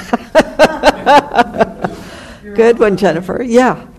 Yeah. Well, that's what I mean about knowing the mud of your own life, building the foundations out of the mud of your own life, not some hypothetical, So we develop this, and we have the strength to not know and to be flexible. We say, grounded in fue, grounded in not knowing, we say, what do I notice? What is present? What is lacking? Do I sense compassion and kindness? A measure of peace? What are the affective states? What is the shape of the suffering? What craving do I notice? Is there craving here? Is there a obsessive attachment here? Now, I say obsessive attachment because clearly there's going to be attachment. Clearly, if someone is losing their son or their daughter or their grandmother, there's love there. There's attachment there. There's that sweetness there. But when I say obsessive attachment, I mean the fear and the clinging that comes from not being able to face impermanence. Some of what at least two of our students recently have been doing is really studying, I'll just mention this briefly, Sharon Kaufman's work. Anybody familiar with Sharon Kaufman's work about the medical system, the current medical system, and the denial of death that's happening in so much of it, and the how it relates to pharmaceutical companies and medical equipment companies. I mention this because if we don't think systemically, as Buddhists, we know we're a part of a system, right? Interdependence. We're not isolated beings. And so we have to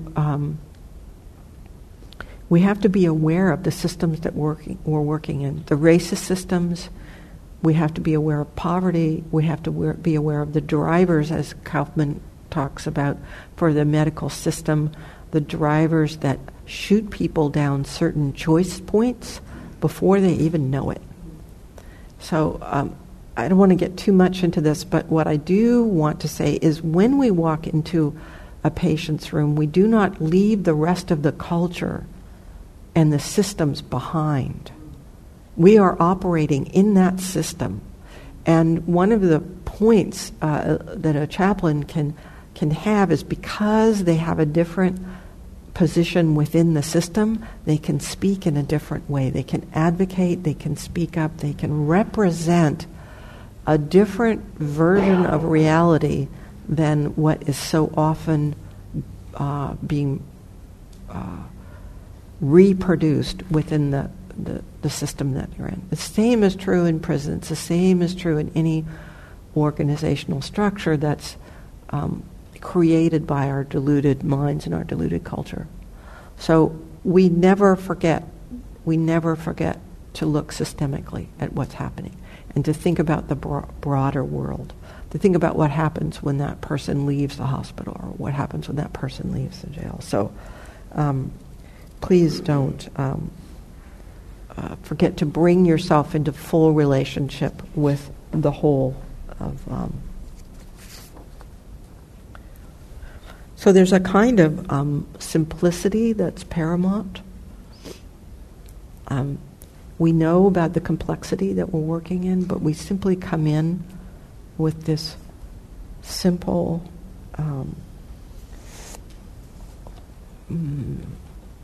vision. Simple, open-hearted vision.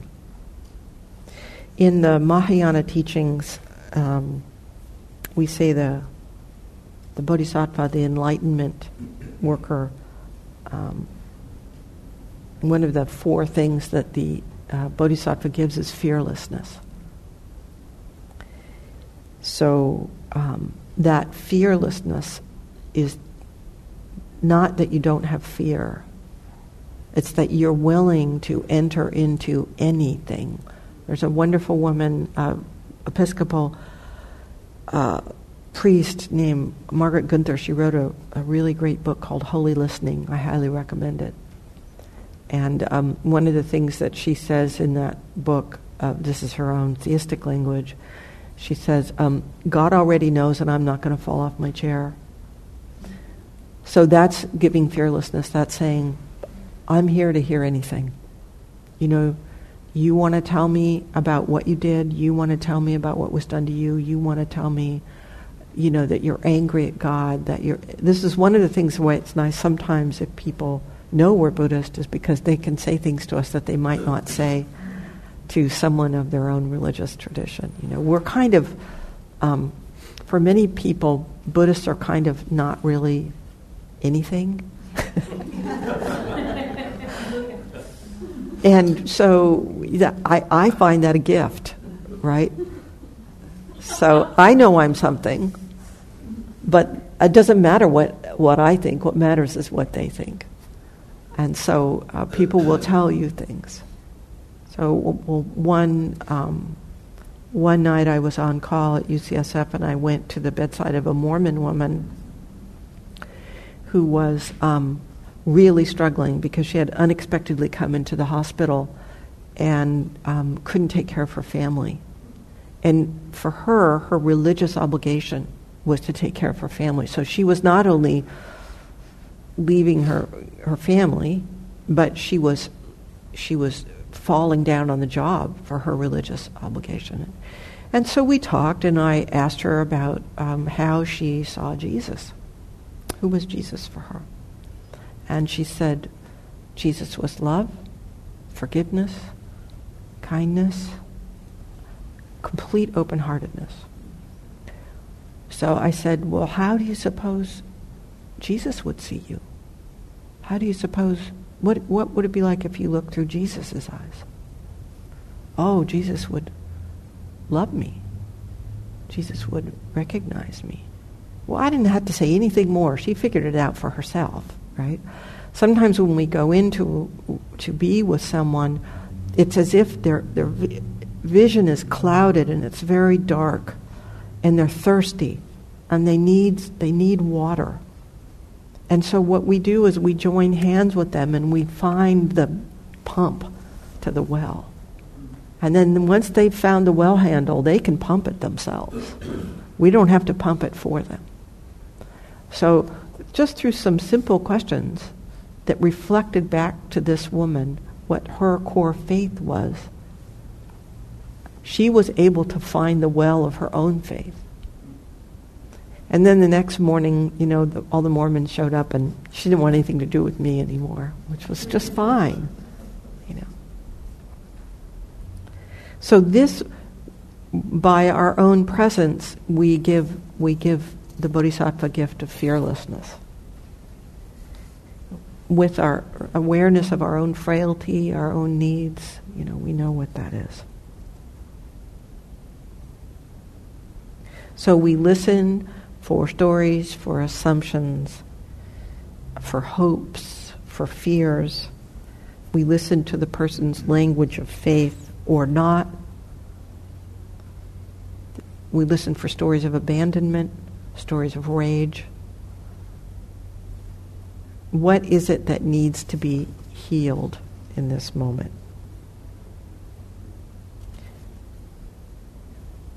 What is it that is our best guess that will be an appropriate response?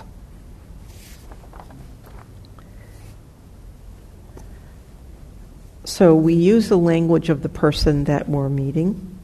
We are quiet. This is one of the benefits of doing meditation practice over a long period of time. And you might come here or go to another temple or go to anywhere, Quaker meeting hall, but spending time becoming deeply familiar with what it's like to be quiet, to listen to your own heartbeat, to allow yourself to just be present is a huge gift for any kind of interaction with people. Wouldn't you agree, those of you that have been doing it for a while? Not all Buddhists meditate, you know that, right? Not all Buddhists meditate, and there are other forms of practice that also have to do with deep listening. For example, in Jodoshin Buddhism, they say the Nembutsu, which is a way of listening. It's all about listening. So there's many ways to quiet, to become familiar with quiet, and they're not strictly Buddhist even. But I highly recommend these practices of just paying attention, just learning to be silent, so that when you encounter another person, you can, you have available to you this capacity to be quiet. Quiet internally, quiet externally.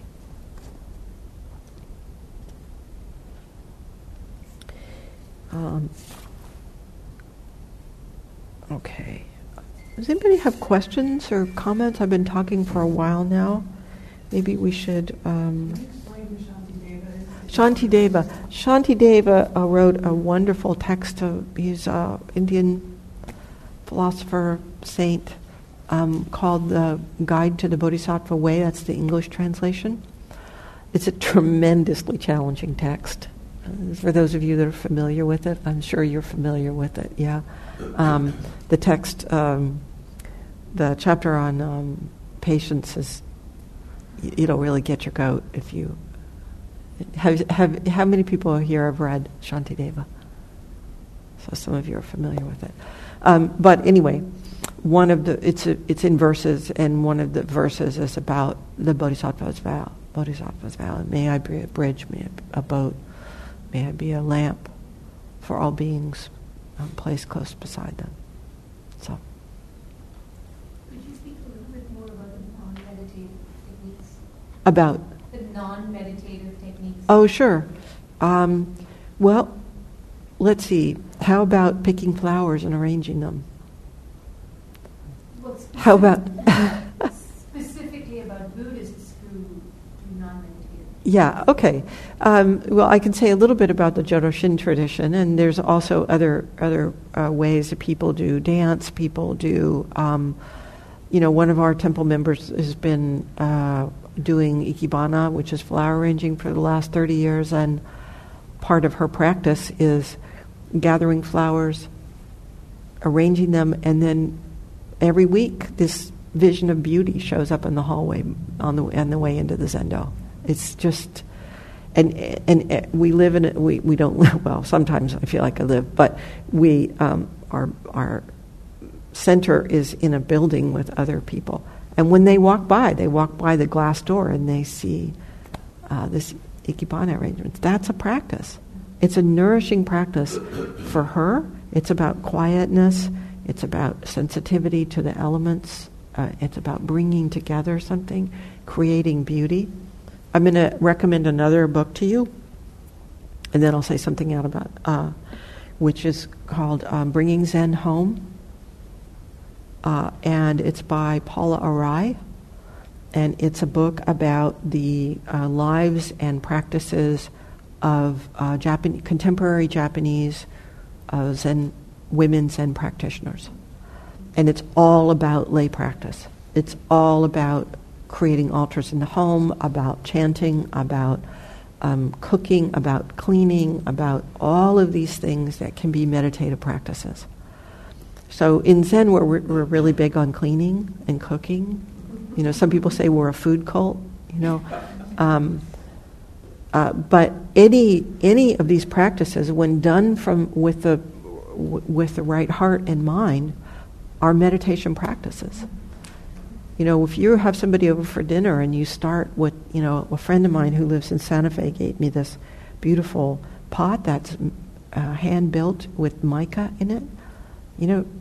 If you're going to cook beans for your family, that can be a meditation practice, right? So I want us to think outside the box about these things, and think about what nourishes us. So ikebana, those kinds of arts, calligraphy, chanting. So in Jodo Shin Buddhism, they say the Nenbutsu, which is Namu Amida Butsu. So that's invoking the name of Amida Buddha, not Shakyamuni Buddha. And it is understood to be a call and response with Amida Buddha. And it is actually Amida Buddha who is saying this. So that there is not although people do sit quietly, it's not a meditation practice. But if we look at many different traditions, there's lots of ways that we practice that are not about seated meditation. And what I really encourage you to do is think about what those ways are for you. Because seated meditation is, it's the kind of touchstone for most Buddhist practices. But it's not the only one by far. So be creative and think about it. And Paula also wrote a wonderful article called Zen Rags. It's in a new book called Zen and Material Culture. And she basically talks about the practice of the rag, how the rag is always available. Doesn't matter what you use it for. The life of the rag. And this is another, this is a particular Zen focus, which is that each element of our world is giving itself to the world. Dogen Zenji says, the world is worlding the world. And so if we move from that point of view, if we pay attention to things from that point of view, gratitude is the natural response, right? And I cannot overstate the importance of gratitude in our lives. To attend to gratitude, to pray over our food, to say, innumerable labors brought us this food. Boy, this is something, isn't it? So we look at our lives in that way, and we cultivate these many, many practices that can sustain us, and that can shape the way we interact with the people that we're doing our best to serve. Yeah. Other questions?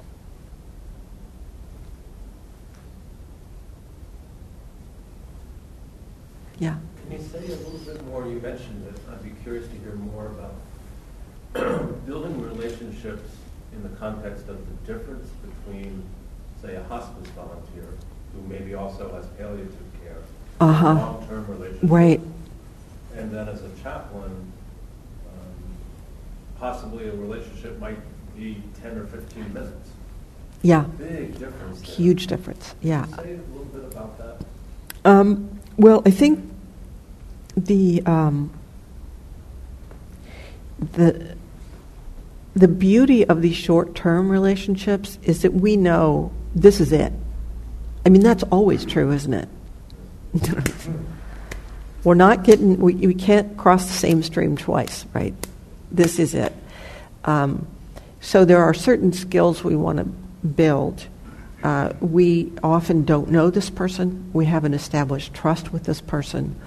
If you build trust with someone over time, you can call them on things sometimes, or you can bring up something and with patience maybe come back to it again. Maybe there's something that's unresolved that they mentioned and then they dance away from, and if you have a long time you might say, what about that? Or shape the interaction, bring in a picture that might evoke something, or when you're in a short term, you're walking in and you're alert.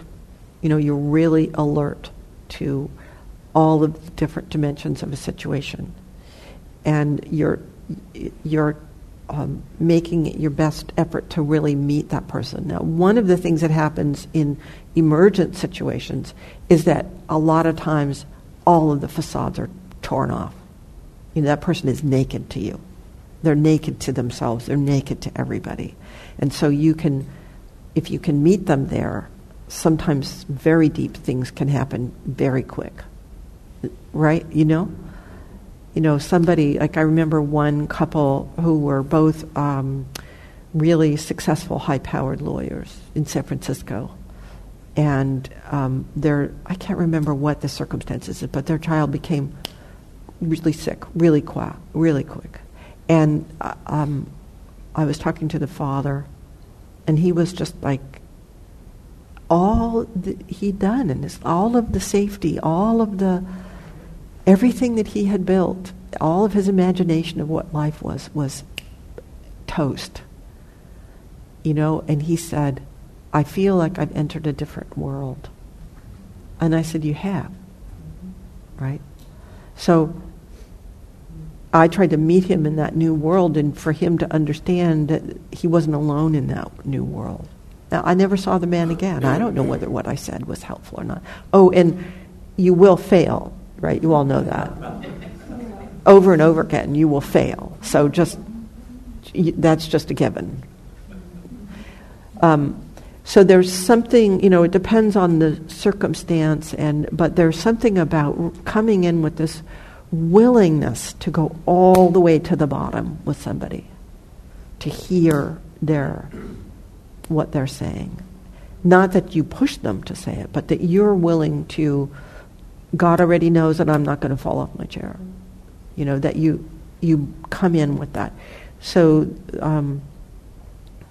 that can sometimes happen in short terms, but sometimes it's just a kind word, a smile, and it's very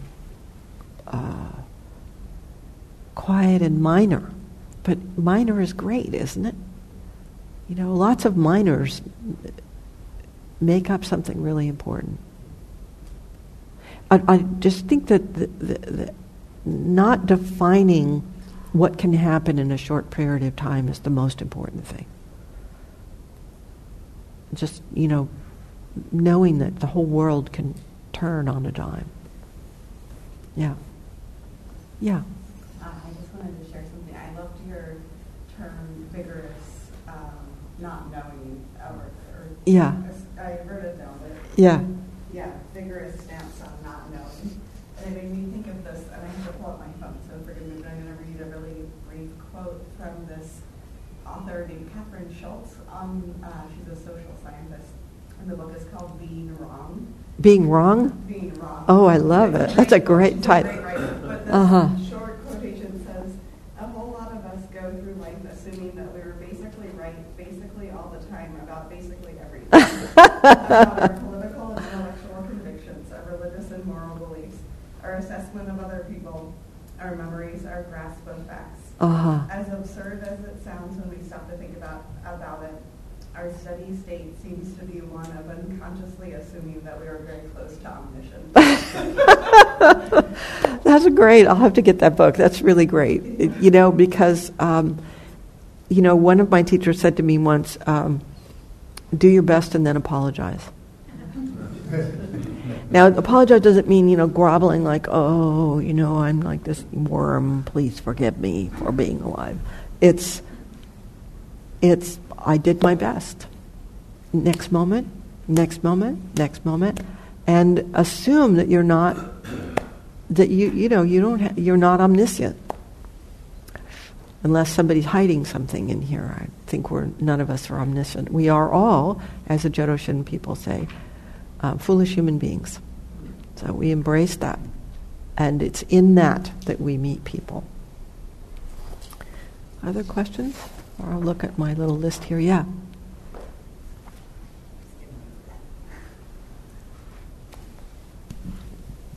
So something that I feel like can be a strength, but also a challenge, is a capacity I feel like I have to see things from other perspectives. Mm-hmm. And then you mentioned this chameleon thing, and I sometimes wonder if, I don't know if it's in the same category of not knowing, or just this sort of hollowness of like my essence when I'm with people in their essence, and just wondering if you could give some sort of supportive words around that cultivation. Yeah.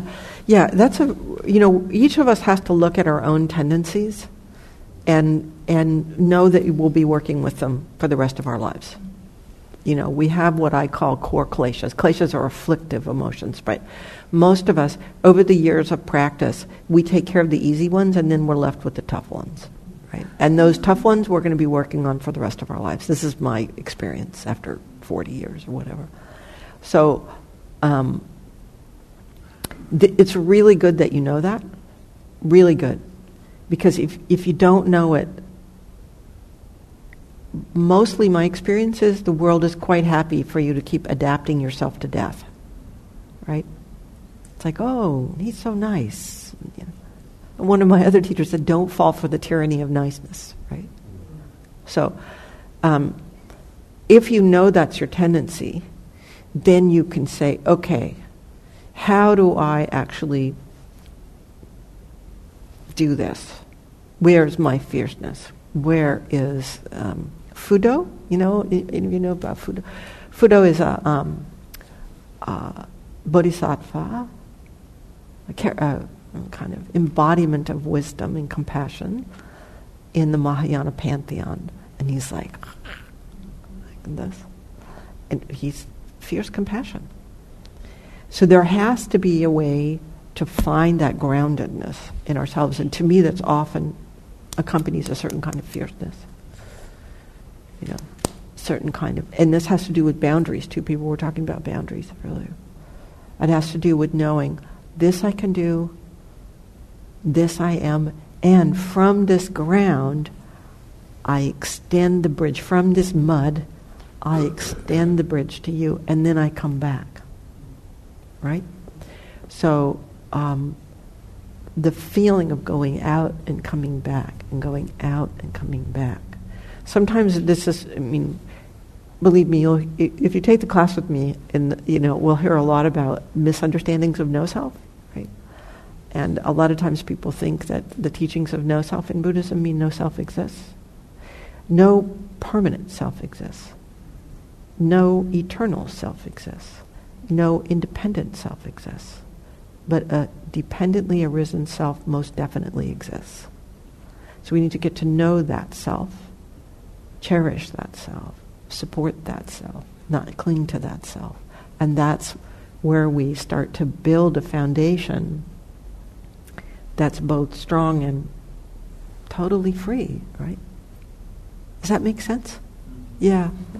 It's really great that you see this, because a lot of times we don't see it, and then we expend ourselves and we burn out. So good luck, kind of touching in on that and seeing the ways that you know your own ground. Yeah. So somebody, Kind of to answer, because at the beginning you mentioned the question like what we rely on, so I was contemplating that, and I feel that when walking into any difficult experience or situation, I rely on my intentions. I rely on, I try to steady myself by just really, like asking myself, what is my deepest intention? I'm sorry. What is my deepest intention here? Is it to be present and just to hear this person as best as I can?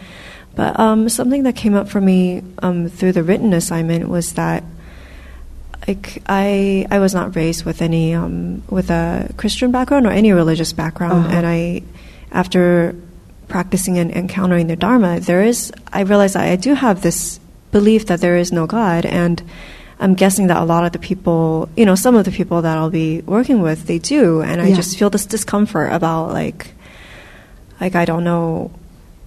Not only how to be with them, but also like this is just something I don't believe in. And I realized through writing the paper, this is a belief that I have, and I feel that but she was describing I feel that I'm right.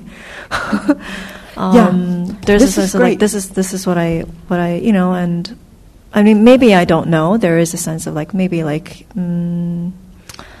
maybe there is something that I don't know about, and there is that. There, I do have, that also. But see, this is where one of the teachings of the Buddha is to not cling to view. Right? It doesn't mean you don't have a view. It means you don't cling to it. And when you're with another person, and your intention, as you said, your intention is to provide support to them so that they can find the pump handle. It doesn't matter what you think is right or wrong, or I mean, if the way, this is where you start. This is where you investigate what are toxic beliefs and what are nourishing beliefs. And there's ways of understanding that you can investigate what are toxic religious beliefs. And that's an ethical decision you might want to make, that you do not want to support someone in toxic religious beliefs. So, for example, if they believe that they have, I don't know, this is ridiculous, but say they have a religious belief that they should be able to beat other people up. Well, that might be their pump handle, but you're not going to help them do it. But if their belief is that they have a personal relationship with Jesus Christ and He is the risen Savior, why not? I mean, I say to myself, yeah, I have my opinion. I think I know what's going on. I think Buddhism is right. But who knows? I may die and there's Jesus, what do I know? I guess.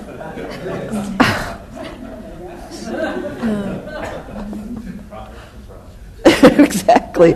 But the point is, when we feel we're right, we tuck that into a place in ourselves and say, yeah, that's my faith, that's what I believe. But that's not the point right now. The point is, what is going to be healing for this person? Right. I mean, through writing the paper, I recognize that just as I, cling to my beliefs in some ways, that other people also believe that they are right. Yeah. But I guess I was, this is not in the chaplaincy world, but I was I joined a young adults group, kind of a therapeutic group for the first time.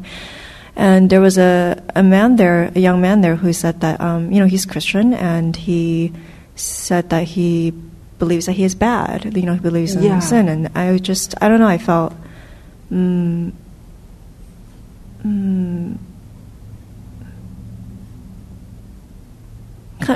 of sad or compassion or something when he said that. So, well, I think the thing is that any religious tradition is complex, and one of the things that you can do in understanding another person's faith is, like I did with this Mormon woman, is connect them, help them connect to the healing vision of their own faith. And, this is the other thing where people were talking about a crisis of faith. When I was at UCSF, one of this man who was convinced that Jesus was going to save his son and return him to his previous life, I went to my supervisor, was a very wise man, Ron Seeger, and I said, I'm really concerned because not only is this man going to lose his son, he's going to lose his faith. Like, what? And what he said to me is, people's faith changes. And that was so helpful to me. It was like, oh, right, we're not stuck with one vision of reality, And so then the question becomes, how do we companion someone through that transformation in their faith?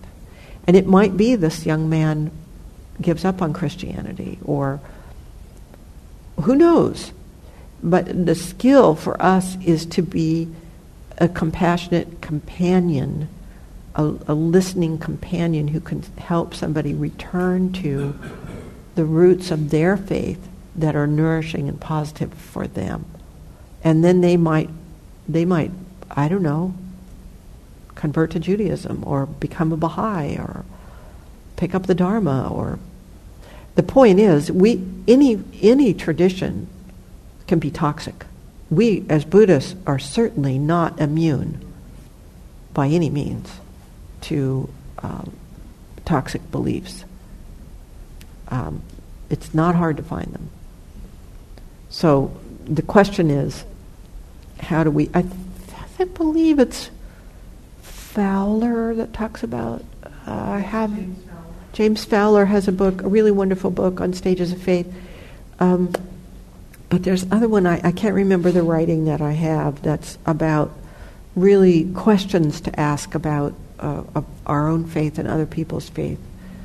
To see, is it wholesome? Is it life-giving? Is it joyful? Oh, and you know one of the other truths about about bodhisattvas? Bodhisattvas are not grim. One of the, and this is important, one of the primary teachings about the bodhisattvas joyfully follow the path. So if we're missing joy in our practice, something's off. If we get grim and tight and rigid, we're missing the boat somehow. So a good laugh and a sense of humor is really, really essential. Other questions?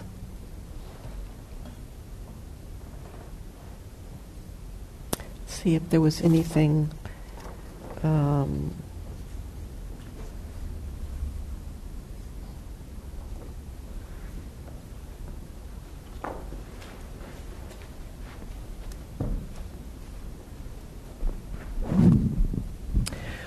So I just want to take one more minute to talk about this question of talking.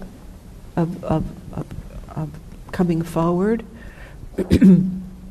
If you don't risk coming forward, in my opinion, you're abandoning your responsibility to the person that you're with. So it's easy to just listen, and that is absolutely the foundation, absolutely. But no matter what you do, you're speaking. Even if you're quiet, you're speaking. Do you see what I mean? So sometimes what's really needed is direct speech. Sometimes what's needed is a touch. Sometimes what's needed is kind speech. But consider it, the bodhisattva comes forward. We come forward. We're not just receding. So this is part of the art of learning how to be with people. It's an art. And one of the nice things about an art is that we can do it till we die, right? We keep getting better. Yeah? Could you speak a little bit more about coming forward? Do you mean like taking action and not just listening? Yeah. So you ask questions. You don't go in with a whole boatload of questions, but you might ask a question, or you might say, well, tell me about, just like I did with that Mormon woman, right? What is Jesus to you? Yeah. What I find is by listening to them, the questions come. Yeah. The questions just come. Yeah. Read that and bring that, let them. Yeah. And this is another good point, is that when I first trained as a clinician, my first supervisor said to me, the most important thing is to be less anxious than the person you're trying to help.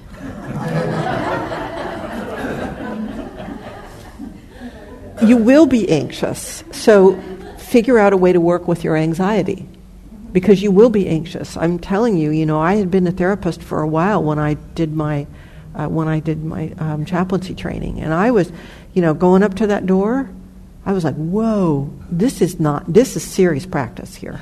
This is not knowing practice. This is fu-e, big time. And so you don't think you're operating from the neck up, right? You listen with your full body, and you pay attention to what comes forth from you. And the questions will come, what will come. You can trust that instead of trying to figure it out. Yeah? Yeah. But if you're, you won't ever hear those questions that are coming from here. Great. Okay. Do you have a story to share about rolling the question of why? Why did this happen to me? Why did this happen to my family? find myself wanting to absolve self-blame as soon as I hear. Oh, yeah. Well, that's the impulse to fix, isn't it? And we're not there to fix. We're there to companion, and we're not there to teach. This is important. You got to know what you're doing, what your job is. If you're a minister and a teacher, and that's your job with that person, then you do that. Like one of my colleagues who's been a Buddhist minister for about almost 60 years now, he wrote a book, and he has some vignettes in it where he talks about things. And he talks about this woman who anyway, it's within their tradition, but she was going along pretty well, and then her health took a turn for the worse, and all of her doubts came up. Right? So as her minister, he said, there's no time for that now. Right? Not Al. It brought her back. But yeah, absolutely. Because there was such intimacy and trust there. And that's what she wanted him for. She wanted him there as a representative of a tradition. So the role of therapist is one thing. The role of Buddhist teacher is another thing.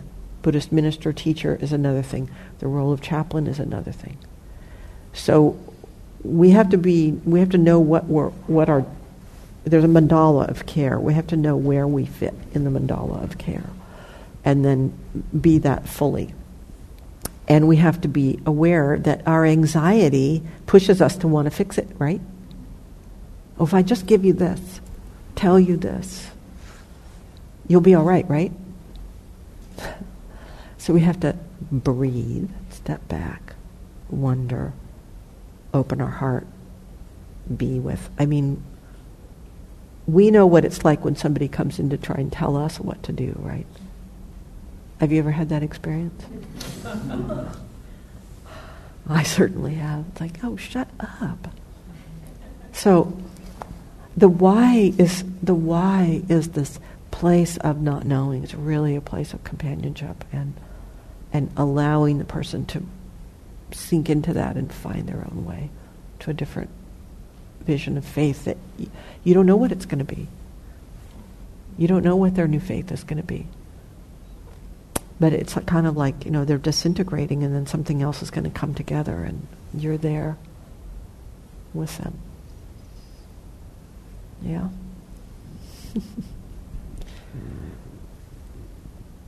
I have a closing question, but let's see if there's any burning. Anybody else? Okay. Last chance? Great. So when we have a guest speaker, I like to ask them a question. I ask all of our guest speakers the same question. I've asked you this before, but it's been a couple years. But I forgot. That's a good thing. That's good. So, fresh mind. So, you have been practicing in this field for quite some time. If you were to meet a Daijaku who was beginning to enter this field, what would you say to her now, or what do you know now that you would offer to yourself? Because many of the folks here, whether it's accurate or not, feel like I'm just beginning, and that may or may not be true. But so, what would you have said to yourself, or wish you'd known? I think I would say trust yourself. Trust your own heart. Trust your own life. Huh? Why? That's a why question. I'm a how girl.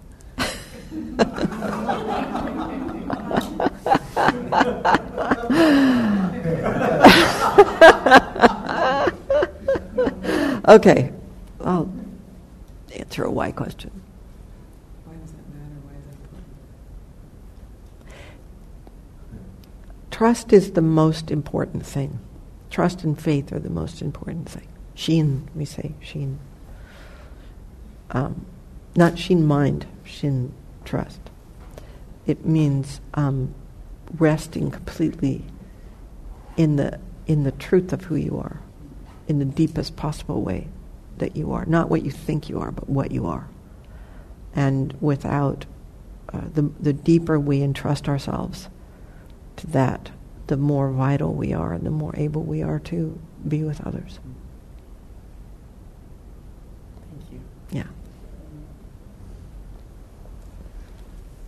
And thank you for joining us this morning. It's a pleasure, as always, to be with a group of really dedicated, wonderful people. Yeah. I'm just so pleased as Punch that this program continues and grows, and I mean, it's really fabulous, really wonderful. We're going to break for lunch. Are you taking off or joining us? Or I can join you pleasure? for a few Would you minutes. like to stay for a while? And if anybody has any questions about IBS or the GTU, I know you have 2 GTU people here, but if you have any questions about our program, please feel free to ask. And you brought some brochures too. I do. I brought some information I'll put out there, or you can. Yeah. So we'll take a lunch break, everybody, for an hour. Just a quick question. I also wear hearing aids, and I didn't really get your name. Oh, my name? I have some cards too here. Yeah. So I'll leave some cards somewhere. Daijaku. Kinst. Kinst. Kinst. Okay. Kinst. Excellent question. What's your name? Okay, thanks everybody. We'll see you in an hour. Thank you.